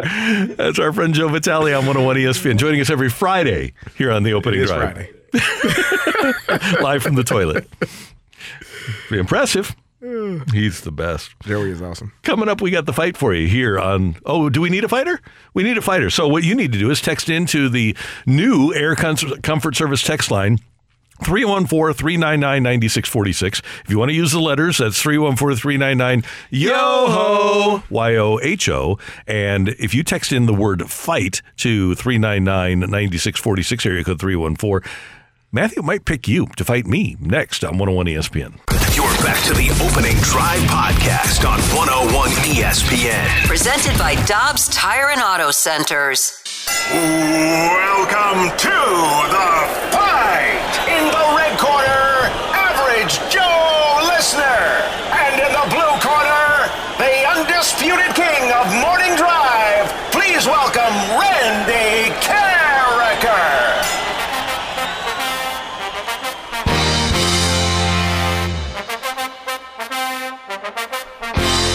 Welcome back to the Opening Drive. I'm Kerry Davis, joined by Matthew Rocchio, and it is time for the fight. And John is our fighter today. John, how are you doing today? I'm doing great. How are you? Doing wonderful. You ready to go?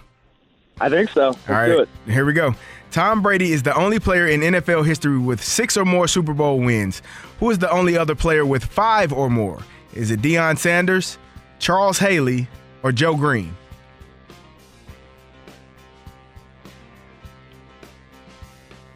Joe Green. All right, who is the winningest coach in NBA history? Is that Lenny Wilkens, Don Nelson, or Greg Popovich?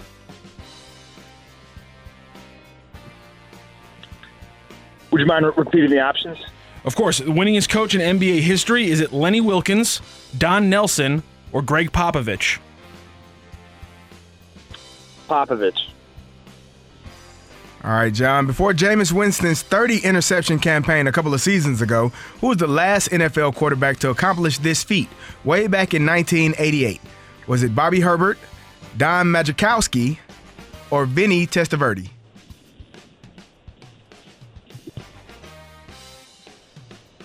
Let's go Vinny.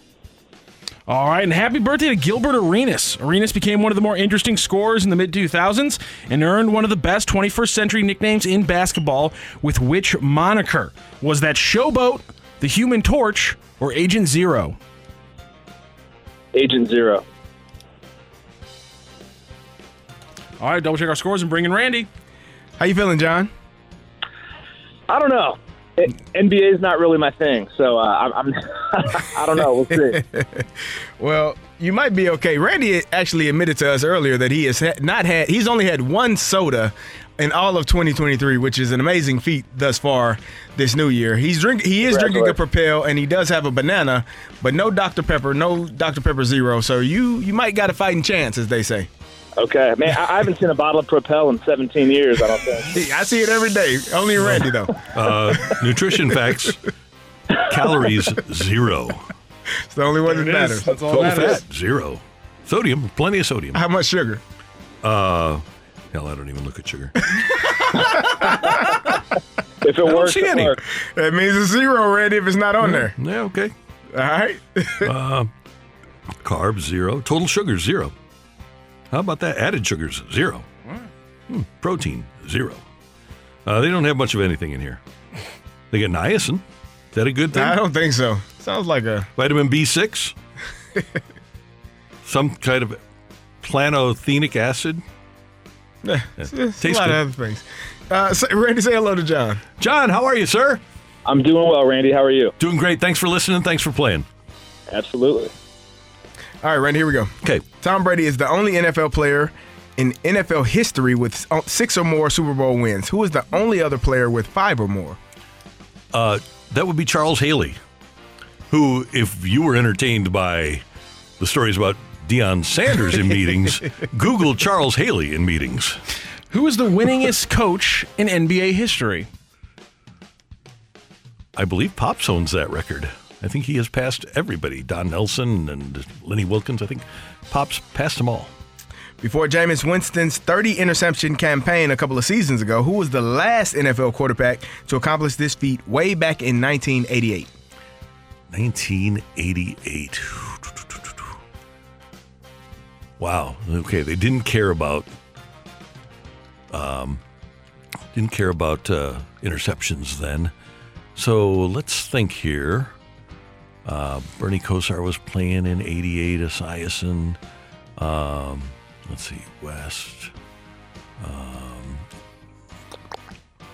I guess I'll do the lifeline here. I don't want to run through all the teams. Bobby Hebert, Don Majkowski, or Vinny Testaverde? Vinny had some 30-interception years. Yeah, I'll go with Vinny. Magic Man. The Magic Man. Last quarterback before Favre. And happy birthday to Gilbert Arenas. Arenas became one of the more interesting scorers in the mid-2000s and earned one of the best 21st century nicknames in basketball with what moniker? What number did he wear? We don't know. Then he moved on. I'm going to go with him being Agent Zero. I can't even pump this one up. The way that Carrie gave me a look there. Was the final question where Carey shut it down enough for Randy Carricker, or did John send us into the weekend with an average Joe win? Ring that bell. The winner and still champion of the fight, Randy Carricker. The fight is driven by Mobile On the Run. Join the On the Run STL Wash Club for a limited time offer of $5 a month. Download the app today. Just win, baby. And I owe you this. Crazy, folks. Go crazy. It is a 4-3 win for Randy Carricker. I'm sorry, John. It was a tough one today. You got 3, but Randy Carricker did get that winning 4th. That was a good win, Randy. As soon as I said Mean Joe Green, I knew I was wrong. I should have said Charles Haley. There it is. Yeah. And like he said, that was the one that John got wrong. You've heard all the other correct answers. Charles Haley, the only player with 5 or more Super Bowl rings as a player. The winningest coach in NBA history is Greg Popovich, passing. You got the top 3 right, Lenny Wilkens and Don Nelson. The last quarterback to throw 30 interceptions before Jameis Winston in 1988 was, in fact, Vinny Testaverde. And Gilbert Arenas, really interesting couple years there, and obviously the way he flamed out, not so great. But he did earn the moniker, one of my favorite ones ever, Agent Zero. Randy Carricker wins this fight 4-3. John, thank you so much for joining the fight. Thank you so much for joining the show. Absolutely. Thanks, Good job, John. And one of the old lines is, you can't love others until you love yourself. Charles Haley loved himself.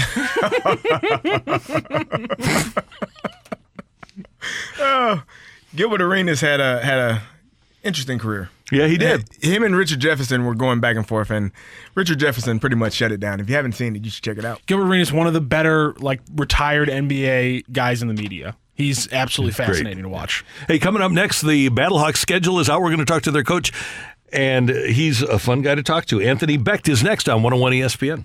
You're back to the Opening Drive podcast on 101 ESPN. Presented by Dobbs Tire and Auto Centers. With Super Bowl champion Kerry Davis, I'm Randy Carricker. It's the Opening Drive on 101 ESPN. And yesterday, the XFL announced the schedule for the Battlehawks and the rest of the league. The Battlehawks will start play on Sunday, February 19th at 3 o'clock. That game can be seen, actually it's 2 o'clock St. Louis time. That can be seen on ABC. And then after 3 road games, the Battlehawks will play their home opener in the first weekend of March. And joining us now is Battlehawks head coach Anthony Becht. Good morning, Coach. How you doing? Gentlemen, good morning. How we doing? Everything's outstanding here in St. Louis. Looking forward to getting you guys into town. It's going to take a little longer than we thought. What'd you think of the schedule? Yeah, it is. I mean, obviously, 3 games on the road, puts a little pressure on a first-year head coach to bring a winner into that week 4. But no, we're excited. It actually gives some time for St. Louis fans to get their schedule together so they can fill that dome up. So, I'm still anticipating a big crowd, and we're going to go on the road and do our thing and take care of business, and we're excited to come play on the 12th. Hey, Anthony, I'm sure you are extremely excited. Training camp starts in a few days. What are your thoughts and feelings as you are heading to report in a couple of days? Yeah, our players check in today, so I'm excited to meet our guys. We have 76 players now for our training camp practices. We'll ramp these guys up. There's a really good thought-out process by the league to kind of get these guys ready to go, ramped up in week 1, and then as we get into the practices the following week with helmets and pads. So, again, just assessing these guys, make sure, they're healthy. They got their onboarding tomorrow and Sunday, and then, we'll rock and roll. We've already installed a lot of our offense with the players through Zoom through the month of December, and now we'll kind of go through with our some of our new players as well as our guys that already done it as a second go-around, and hopefully these guys can hit the ground running. Hey, what are some of the challenges that you've seen or that you anticipate, going into your first season as a head coach in the XFL? What are some of the things that you can expect to face these next coming weeks?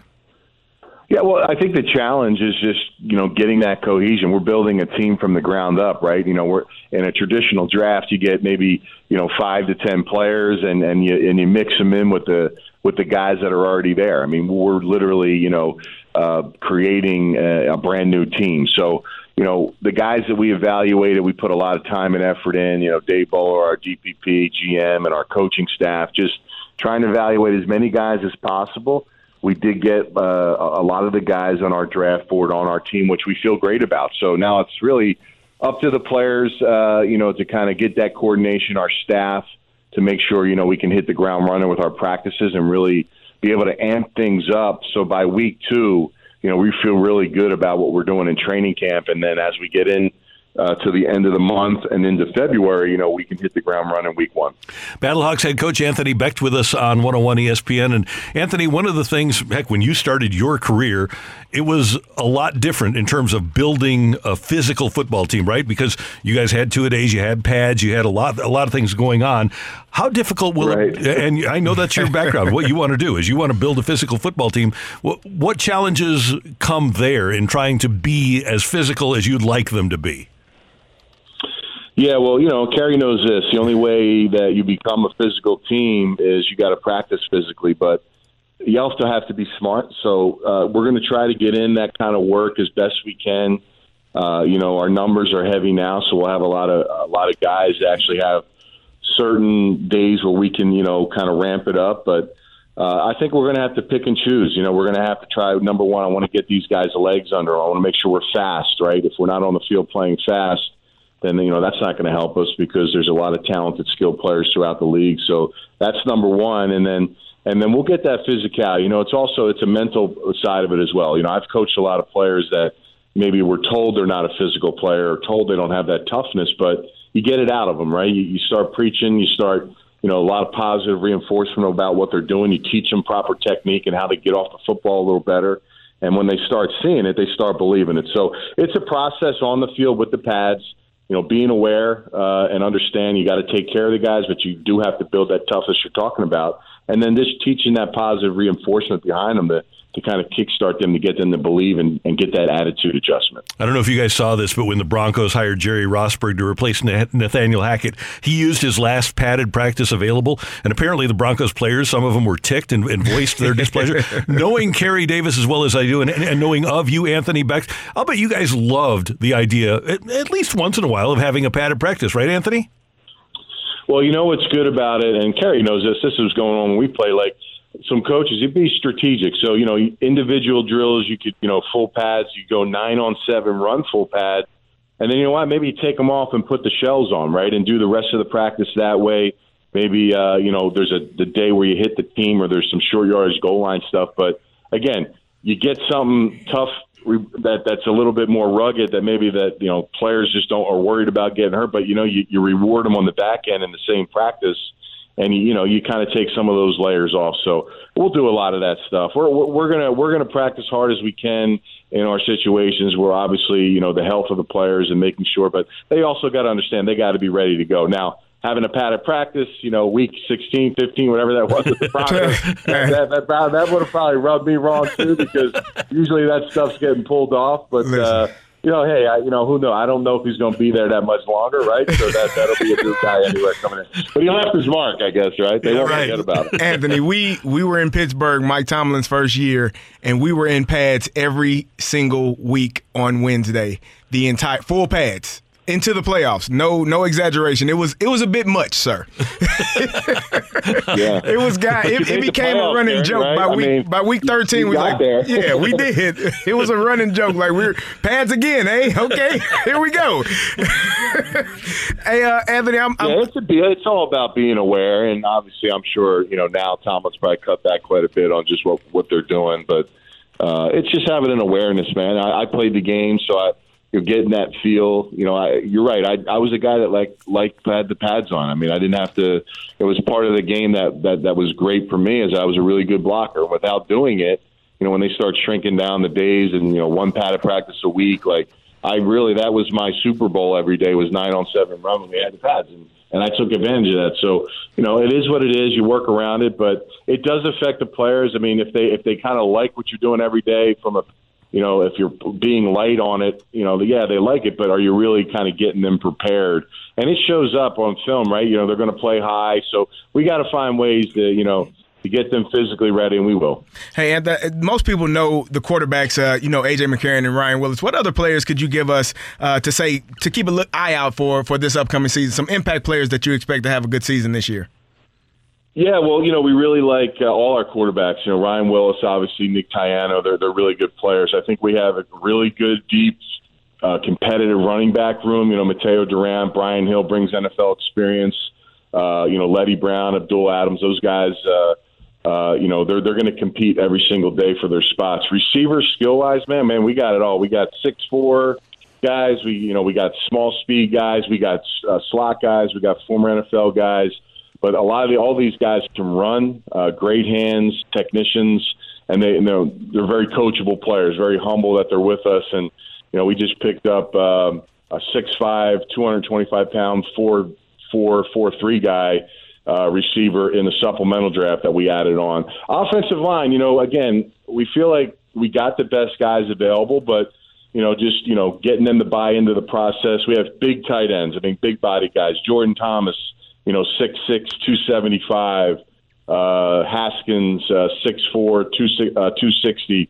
And then we got those H guys like Jalen Smith and that can, run like a receiver, play receiver, but is kind of making that transition to be a tight end / hybrid receiver. On the defensive side, man, I love our linebackers. One thing we got is speed. We got a lot of intelligence in our secondary and long corners that can make plays on the ball, and they're going to get coached up by, to me, one of the best DB coaches with our coordinator, Donnie Abraham. That guy played the cornerback position in the league at a very high level. And, we've had a lot of conversations on the technique and how guys are playing now. And I feel good about these guys are going to really make some strides. And, of course, up front, man, our defensive line, it's going to be competitive. There's a lot of guys here that, they're not going to know their names, but they're hungry and, setting and being, quick, violent, but also just getting to the football. Just want these guys to play hard, man, and they will. So we can't wait to see them today when they check in. And of course, they got their onboarding and physicals and stuff, but we'll have our first team meeting tomorrow night, and we'll get the kind of latest standard that we're expecting from them every day, till week 1. Battlehawks home opener is Sunday, March 12th against the Arlington Renegades. Tickets available at xfl.com/tickets. And by the way, as you start the first 3 on the road, the last 3 are at home. So they did you a favor there. They did. No, yeah, we're excited. Like I said, fill the top is still our motto. With those single tickets going on, we may have a little surprise visit in St. Louis here too shortly, so that'll be great for the fan base. But listen, the biggest thing is just getting to the city, playing with those fans. Can't wait to walk out of the tunnel and then get into that dome and see all those passionate fans out there. And you'll hear them; they'll be going caw. Caw, yeah, no question. We'll be hearing that. Somebody sent me a little video of some San Antonio fan kind of bashing the call and coming up with their own thing. So, it's going to be fun. I had some fun with Hines on Twitter yesterday with him getting week 1. So it's going to be great. And San Antonio is going to have a ton of fans there. They always come out and support their team. But, we're excited to get started. Anthony, have a good camp, a good weekend, and we appreciate your time. We'll talk to you soon. Yeah, appreciate it, Kerry. Be well, man. Go Battlehawks. Appreciate it. That is Anthony Becht with us on 101 ESPN. Next up, Skip and Shannon on FS1. I got to watch the show sometime before they break it up. It's next on 101 ESPN. You're back to the Opening Drive podcast on 101 ESPN. Presented by Dobbs Tire and Auto Centers. Randy and Carrie break down the biggest story of the day on the Opening Drive. It's time for today's big thing.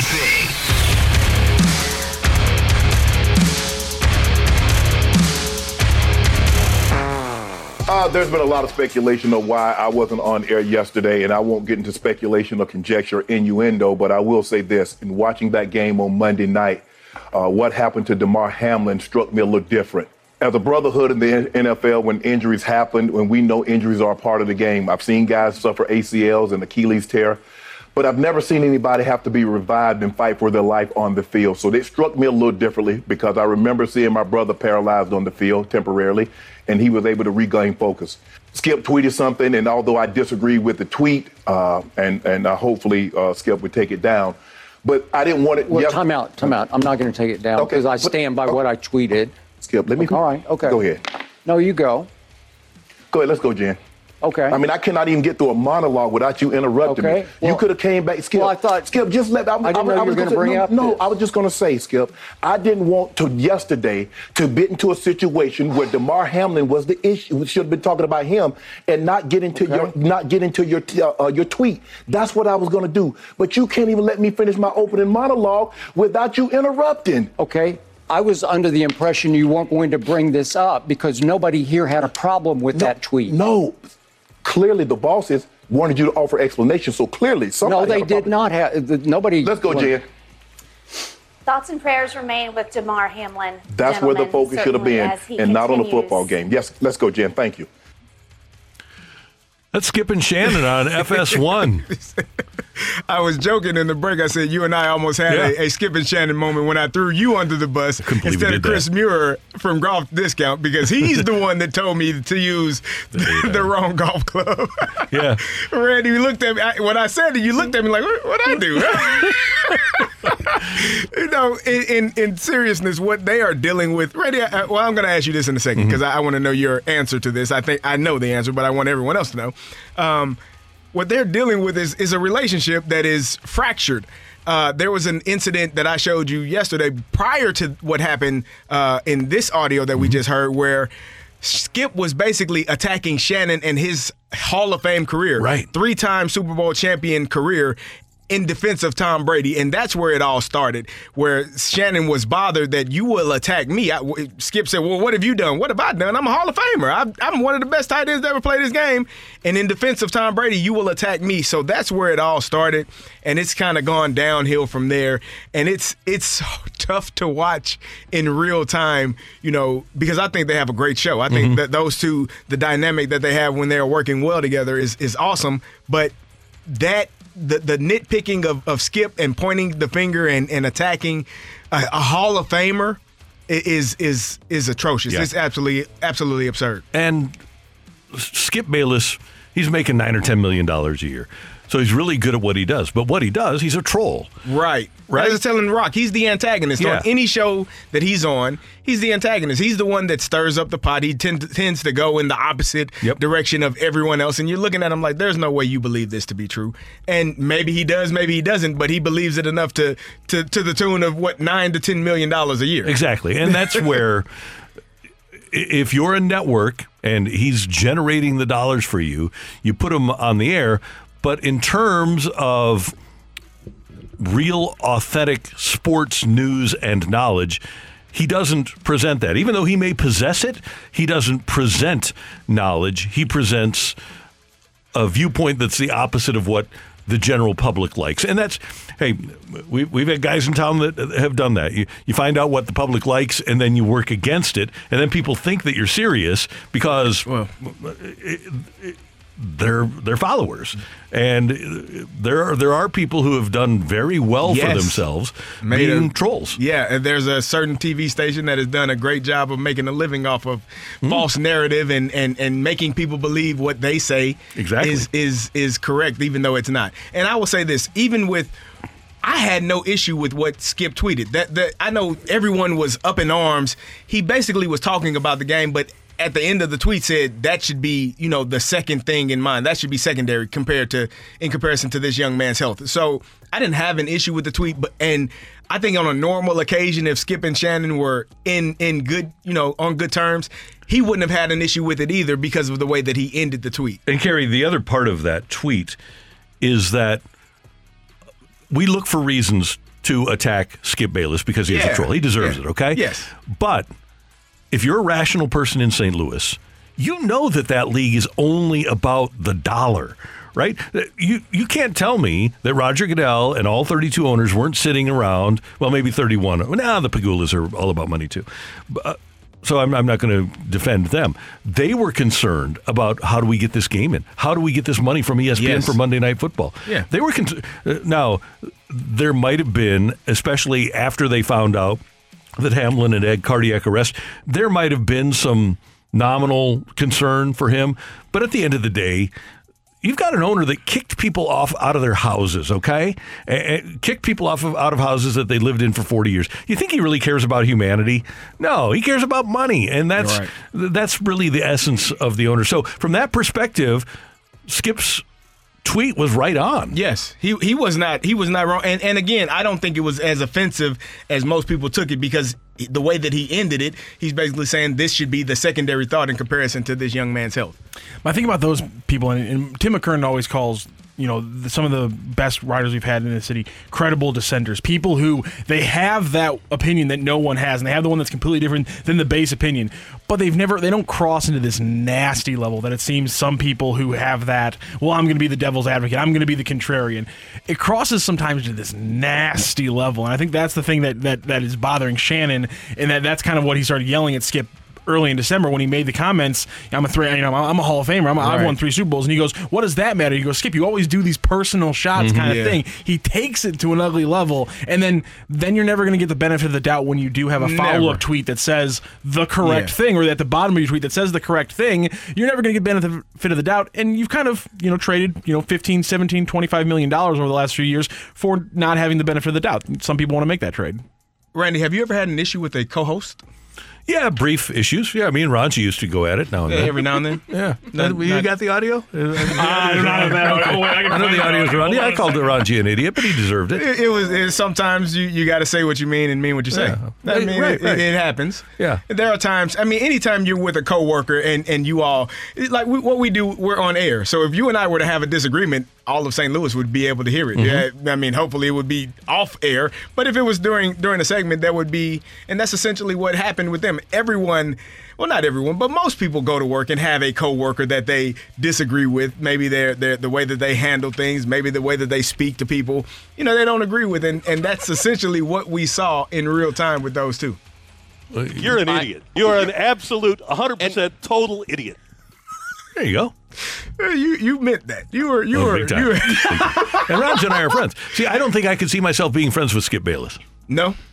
Because what if he's completely opposite off air than he is on air? What if this is really just what he does to get what he needs to be paid? Well, would you respect that? No. Okay. Because that's really irresponsible to the people that we have listening or viewing. I agree. I think our job is to present opinions that are built with a solid foundation, not hot takes. Yes. And some of our opinions wind up being hot takes, but at least we have opinions for them.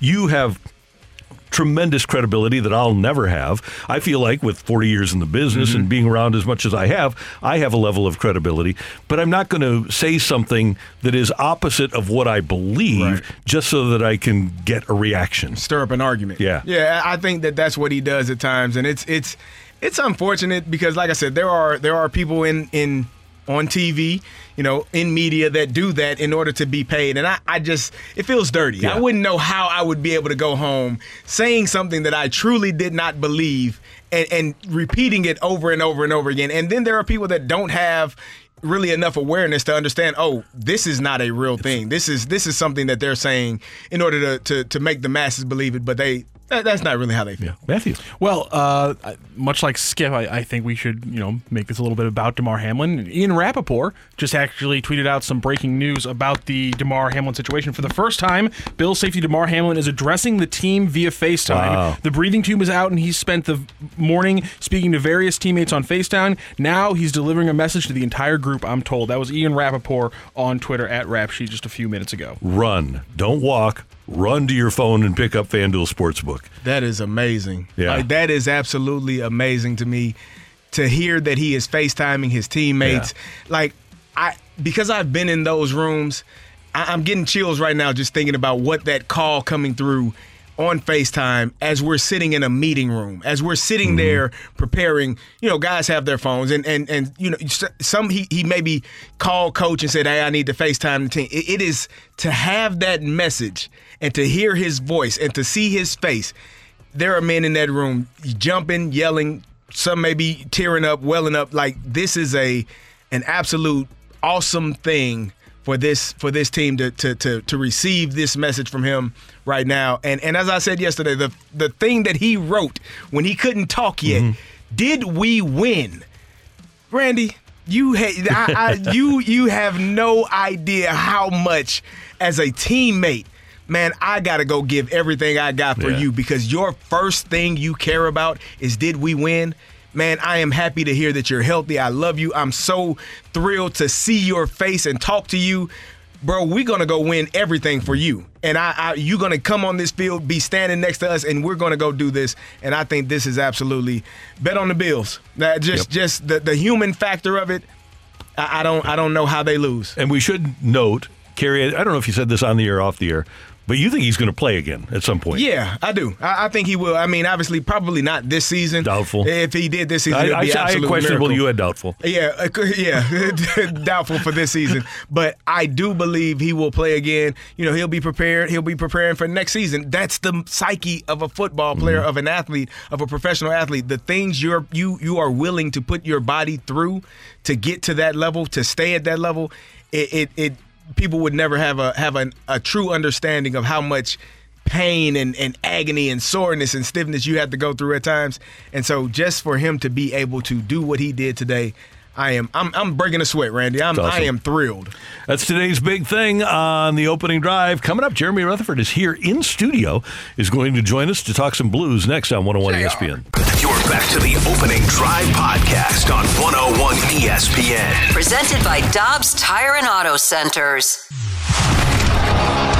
It's time for the Rutherford Report on 101 ESPN. Anything you folks want to know about the fascinating world of pro hockey, here we go.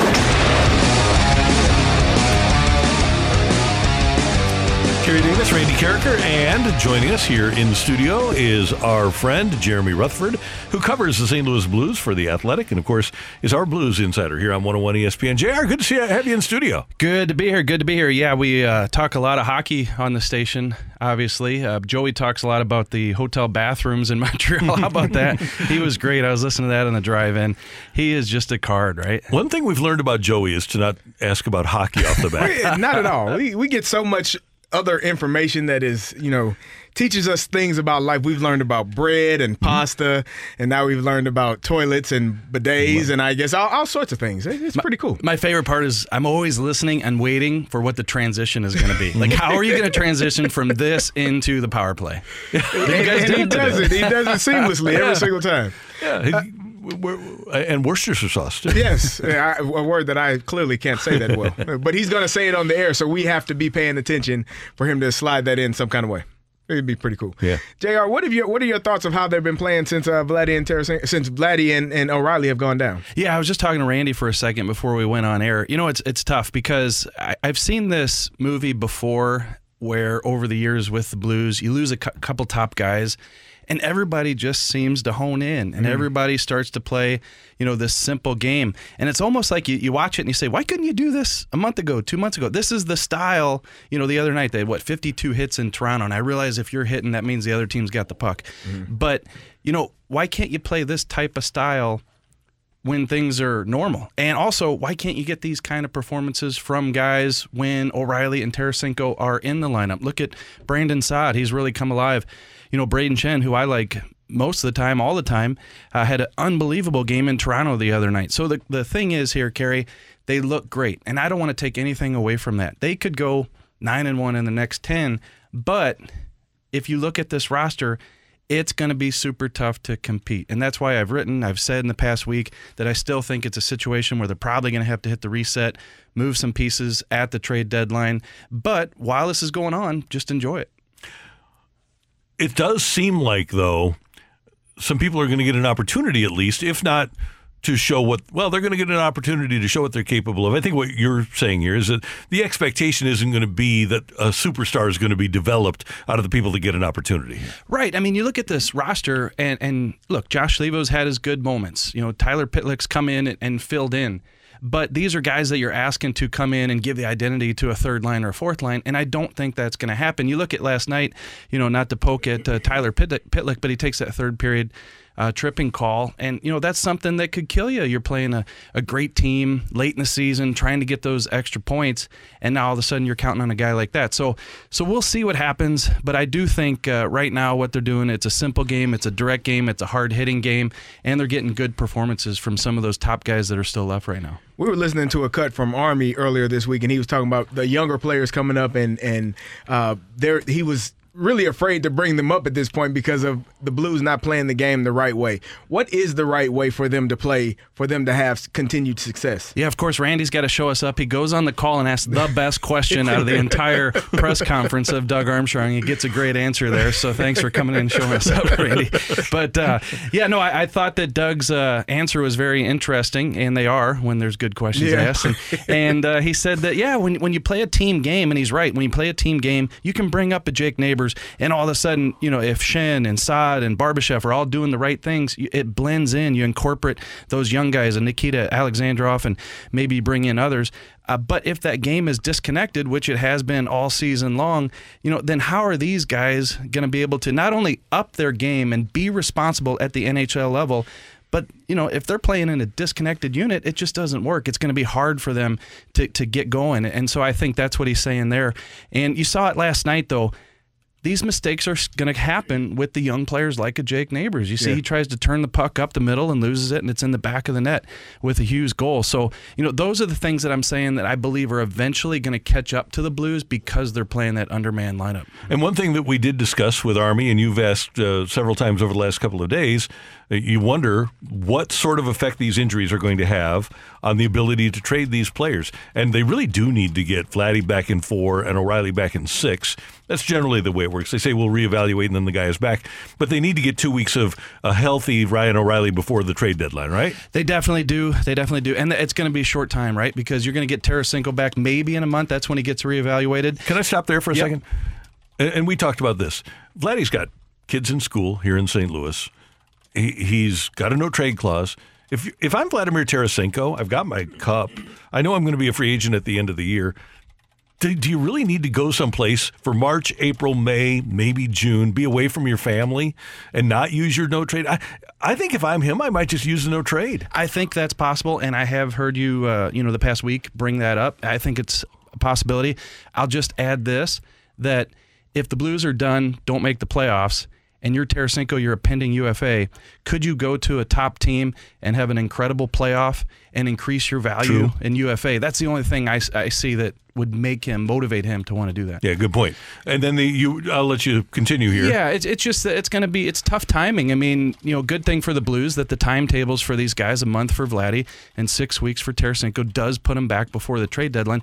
Let's keep in mind those are only reevaluation dates. They're going to take a peek and see if they're ready to go.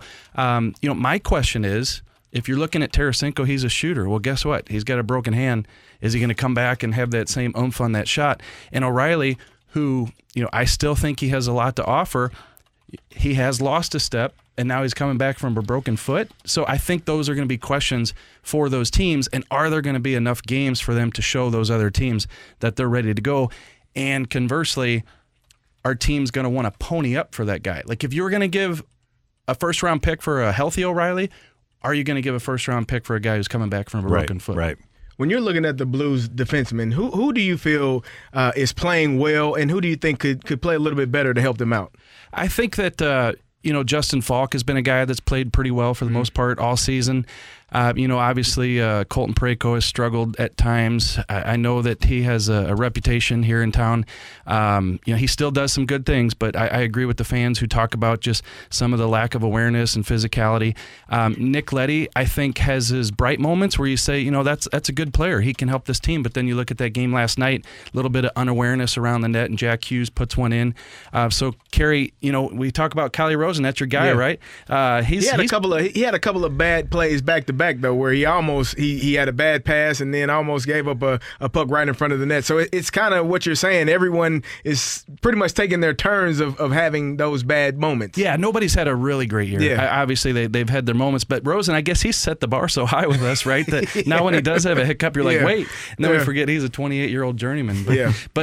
So it's just a defense that I think.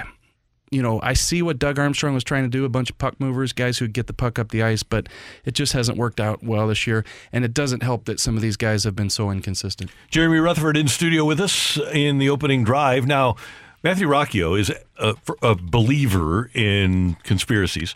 He's absolutely convinced that the league is going to give the first pick in the draft. Draft and lottery conspiracies, specifically. Yeah, okay. Definitely. And second shooters. That too.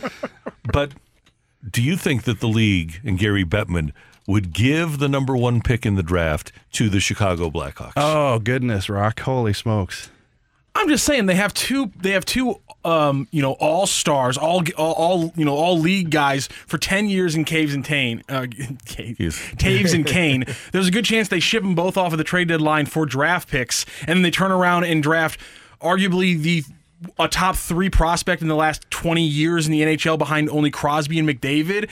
I mean, it would just be perfect for a huge market to ship out 2 and immediately replace him with one of the best we've ever seen. I don't want to say no because then you're going to clip this, and then when the ball lands on Chicago, then you go, holy smokes. It would make sense. Like they want these big markets to have those types of guys, and I remember you go back to that TJ Oshie draft. Remember that was coming out of the lockout, and so the balls were weighted. There were a couple balls for each team depending on what your percentage was, and you're thinking, okay, maybe the Blues could get Sidney Crosby. This is going to be crazy. I think, what was it, 23, 24, it pops up Blues, you get TJ Oshie, and then where does Sid go? Pittsburgh, right? And they get another star after having a few stars in their day. So, no, possibility, but man, if that happens, holy smoke. He's a player, right? Connor Bedard, you guys watch that guy in the he's World pretty Junior good. Championship. That would, gosh, you're going to make Blues fans mad when you say that. Listen, Randy brought up a great point. The only reason that you can prove to me I'm wrong about this is that why would they keep giving so many number 1 overall picks to the Sabres if they cared about these things? And the Oilers. And the Oilers, yeah, exactly. Yeah. Why would you just keep handing them that? Right. And if you're the league, why wouldn't you have sent Crosby to the Rangers? Right. Yeah, and I remember sitting in the press box that night that they did the lottery that Connor McDavid was going to Edmonton. The Edmonton writer couldn't believe it. He's sitting in the press box and he goes, "What the heck? I can't believe it." So, do you think this team can get into the draft lottery, the Blues?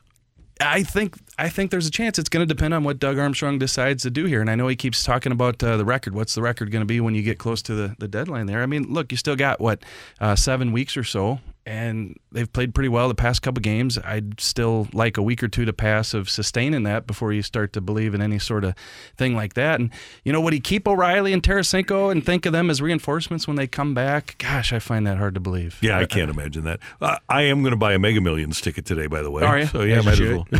I get involved in lotteries. I like it. Those aren't rigged. I don't know how it works. I don't know. I've never won. I've never met anybody that's won. Have you?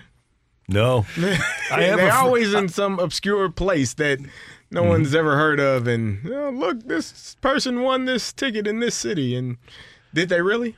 Does that city really exist?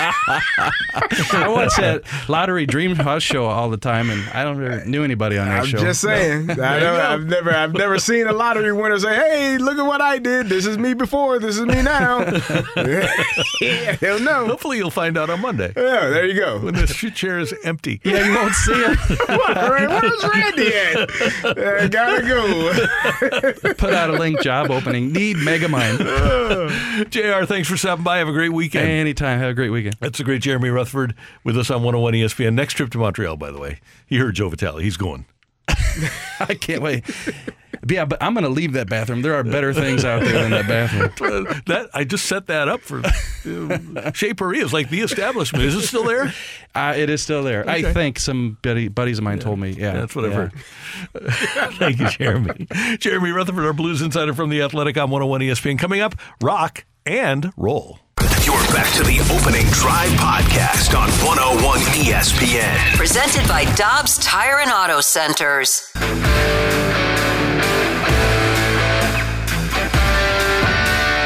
Let's rock.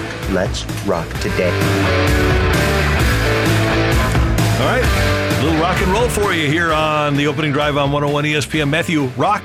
EO, what do you got for us? Have you guys ever left, your house, your hotel room, your office? You have done that, but you realized you forgot something, and but you took utility like right before you pulled into your destination. You went, I needed that, and it's too far away. Well, that ended up being a little bit of a problem for the Texas A&M men's basketball team, as they were called for a technical foul for delay of game for their game the other night because the managers had forgotten the game jerseys at the hotel. That constituted a delay of game, and therefore it was an administrative technical foul. Florida guard Will Richard made the free throw, and that means the Gators were up 1-0 before the tip-off again, because the managers, how do you remember the warm-ups, but you don't remember the actual game jerseys? And a good job, though, from the head coach, Buzz Williams, who joked around and said, listen, if I'm the head coach, I'm taking the rap for that one. You don't leave your managers out to dry on that one. But I just couldn't believe we had a 1-0 game before even a tip, because the managers forgot the laundry. Well, here's my question. As they were getting dressed for said game, did no one? I mean, when did they realize that the jerseys were missing? Yeah, it's kind of weird, isn't it? I mean, at what point they left the court following warm-ups, and I guess the guys went to say, "All right, get their jerseys ready. They're coming up from warm-ups," and then the managers. Generally, when you walk into a locker room, I don't know how it's done in basketball. It's hanging there already when you get there. You got the warm-ups folded on the ground, and you got the game jersey hanging up. Exactly. So the fact that it wasn't there should have been an alert. Here's a better question. Shouldn't you get assessed a delay a game for every 5 minutes that you have to delay the game? Like, instead of 1 point, they should have been up by about 10 points, maybe? I mean, just every how long did it take? It took an hour, correct? They had to go back in rush hour traffic, get back to the hotel, get back to the stadium.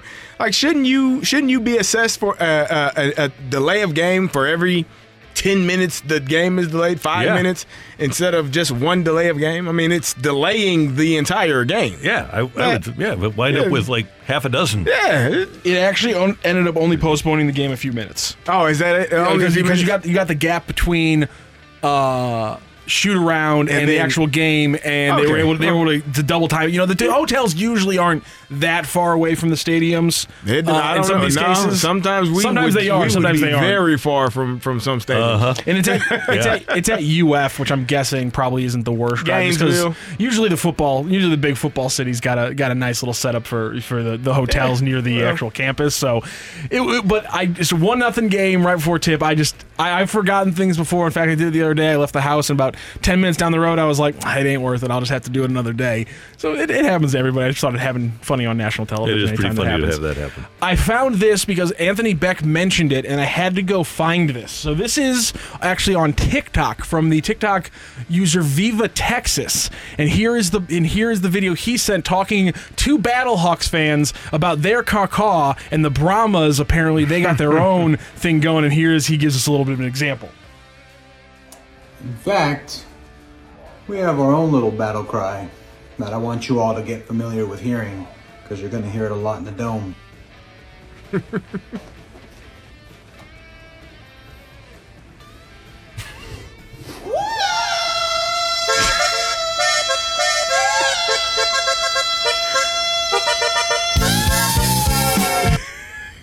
Horns up. Go Brahmas. There it is. That's what we're going to have to compete against. I don't think everybody can do that. I don't think everyone can either. It's going to be a difficult task. That was pretty awesome, though. That was pretty good. He's got the entire legitimate mariachi outfit. It looks good. It's black and gold in Brahma's colors. Doing well. Listen, I love the fact that San Antonio is diving in, because if you talk about a football market and a group of people who love football, but obviously are never going to get the professional game in their direct city because Jerry Jones is a monster. And so for them to dive in like this, the way that Battlehawks fans did, listen, I loved the Vipers rivalry that was bubbling between the Battlehawks back in 2020. But I think right out of the gate, especially with Hines Ward as the head coach, I think we got to go San Antonio Brahmas as the Battlehawks big rivalry for this 2023 season. I think it's going to be awesome. I think right out of the gate we have to start with it. We can still hate the Vipers. Yeah, they're in Vegas now, I think, and they actually just announced that they're going to be playing which stadium they're going to be playing in, because sometimes that stuff can be very confusing. We still hate the Vipers, but I just think that we could have a little bit more fun with San Antonio. The San Antonio Brahmas being our big rivals. And then, I mean, come on, Cacaw versus that's a battle for the ages. San Antonio is a quick Southwest flight if said flight doesn't get canceled. There you go. This is the most important part. Yeah. Is it Southwest? Is it San Antonio direct to Southwest? Yeah. Man, Southwest flies a lot of places. I got to go to the river. Well, I got to go not lately, but generally. I got to go to the Riverwalk more. Well, let's just take a look here. You have another thing for us? I have one more thing. It's actually, I've been wanting to bring this up here for a little bit, and I wanted to get Carrie's thoughts on this. There was a story on Front Office Sports about a week ago, and they broke down how much it would cost if the 14 current NFL stadiums that use artificial turf would make the move that a lot of the players are wanting to for safety and go to regular grass fields. They had a fairly low estimate, $12 to $15 million to replace all 14 artificial turf. That includes stripping it off. That includes the cost for laying it down, and obviously the cost for all of that new sod. Obviously, the big questions is when it comes to the domes. The Tennessee Titans are getting a new dome that will have artificial turf. Obviously, the Buffalo Bills are building a new stadium that will have actual real grass. That sounds like a drop in the absolute bucket for the NFL. $15 million to completely just fix one area where there has been noticeable injury issues. Are you surprised the NFL is not making this move immediately? No, I'm not surprised about anything that's done. I'm not surprised. Nothing that is done or not done on their behalf. I think the surprising. I would ask how much it costs to maintain a natural grass field, because the turf fields are, pretty much one and done, and you don't have to really do much maintenance on them. Maybe add a few of the pebbles every X number of years, but that's not a yearly thing that you have to pay for. Maybe they're looking at yes, it may cost $15 million to change all of those fields over, but the maintaining of that field year in and year out, I'm not sure how much it costs, but it sounds like it's not an amount of money that those people would like to pay. Kerry, the NFL is being paid by Amazon $78 million for Thursday Night Football. Sir, have you 78? How old are you, Rock? Have you been paying attention to this thing called the NFL for long enough? A little bit. You got to pay closer attention. By the way, that $78 million is each week, Kerry. That's every week. Rock. Take $200,000 out and lay some new sod. Think that they care? Because Saquon Barkley having a healthy ACL is better for the NFL. And you know what's better for the New York Giants is not having to pay Saquon Barkley if he goes and gets his 5th year and has a massive year, and then you have to pay him another amount. So then you go draft a rookie running back and say the hell with that. I don't have to pay him anything. I get a guy that does the exact same thing as him and pay him less. Okay, what about Pat Mahomes' knee? Patrick Mahomes they're going to figure that out. But guess what?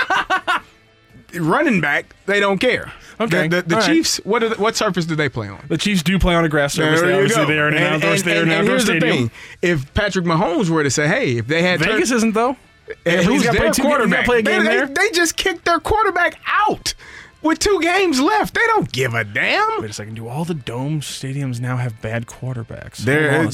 Is there another conspiracy theory lurking here? New Orleans lost their talented quarterback. Indy certainly doesn't have one. Wait a second here. This is building. Jared Goff. I mean, Kirk Cousins, but I mean, you know what I think about him. You say good quarterbacks. So you're still on the same track. Yeah, still haven't found a good quarterback in a dome stadium right now. I'm blanking. You listen. Dak Prescott. Okay, maybe. But then again, Jerry's not going to care. I mean, the guy built a stadium that blinds his receivers in one end zone, and punts hit the monitor. And punts hit the monitor. It's not like he's going to care. It's not about them. It's about me. It's just so little money for players. This isn't $1 billion. This isn't $18 billion for head injuries. This isn't having to find an entirely new series of helmets. This is literally just replace some grass for a fraction. I love the innocence in with what you're speaking right now. It comes from a pleasant, pure place, Rock. I'm just here to point out the stupidity, all right? Conversation that we're having. That's fine. It's not your fault. Listen, it's not your point out it's not your fault at all. This is a pure conversation and a pure place you're coming from, and I'm telling you, the place that you're talking about is filthy. So it's muddy waters. This is how I'm going to change my opinion on dome stadiums. This is how I'm going to change my opinion on them. I used to love them. I'm going against it now. Well, you got a Hall of Famer that played in yours. A couple. He was pretty good, yeah. A little bit here and there. There have been some pretty good dome quarterbacks. Few. Everybody might say, yeah, I can play at a dome. Fair enough. And here's the thing about the dome. At least the rubber doesn't burn your hands in the middle of the summer. Right, exactly. So flying to San Antonio for the Battlehawks opener, you got a nonstop at 10:30 in the morning on Saturday. Lands at 12:50. And then come back Saturday night, 7:40 out of San Antonio. You do have one stop in Dallas, and it gets back into St. Louis at 11:10. 388.96 round trip. Not bad. That's not bad at all. I'll take that little day trip, a little river walk. Yeah. Yeah, little Saturday football, why not? in San Antonio? Why not? Simple. Let's do it. The Alamo Dome's a little big. Coming up, what's on tap here on 101 ESPN? You're back to the Opening Drive podcast on 101 ESPN. Presented by Dobbs Tire and Auto Centers.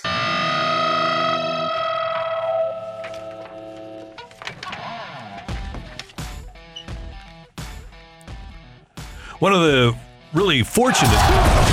This Sunday, it's an NFL... Yeah. Hey, that sounded good. What's going on Sunday? Now I'm curious. Okay, this Sunday, it's an NFL doubleheader. Pregame at 11 o'clock for the Steelers and the Browns, followed by the Seahawks and the Rams at 3:25. I'm just fat fingering everything today. It's all right. It's Friday. I was just joking around yesterday. You guys remember the commercials for the Jitterbug phones? Yeah, that's gonna be me when I'm 75. Okay. I'm gonna have to do it. I can't type on these tiny little iPhone controls anymore. I'm hitting these giant buttons on the controls twice when I don't mean to. I'm slowly getting old. Quickly getting old. Getting old. More it's like it. Happening in a hurry. It's happening in a hurry.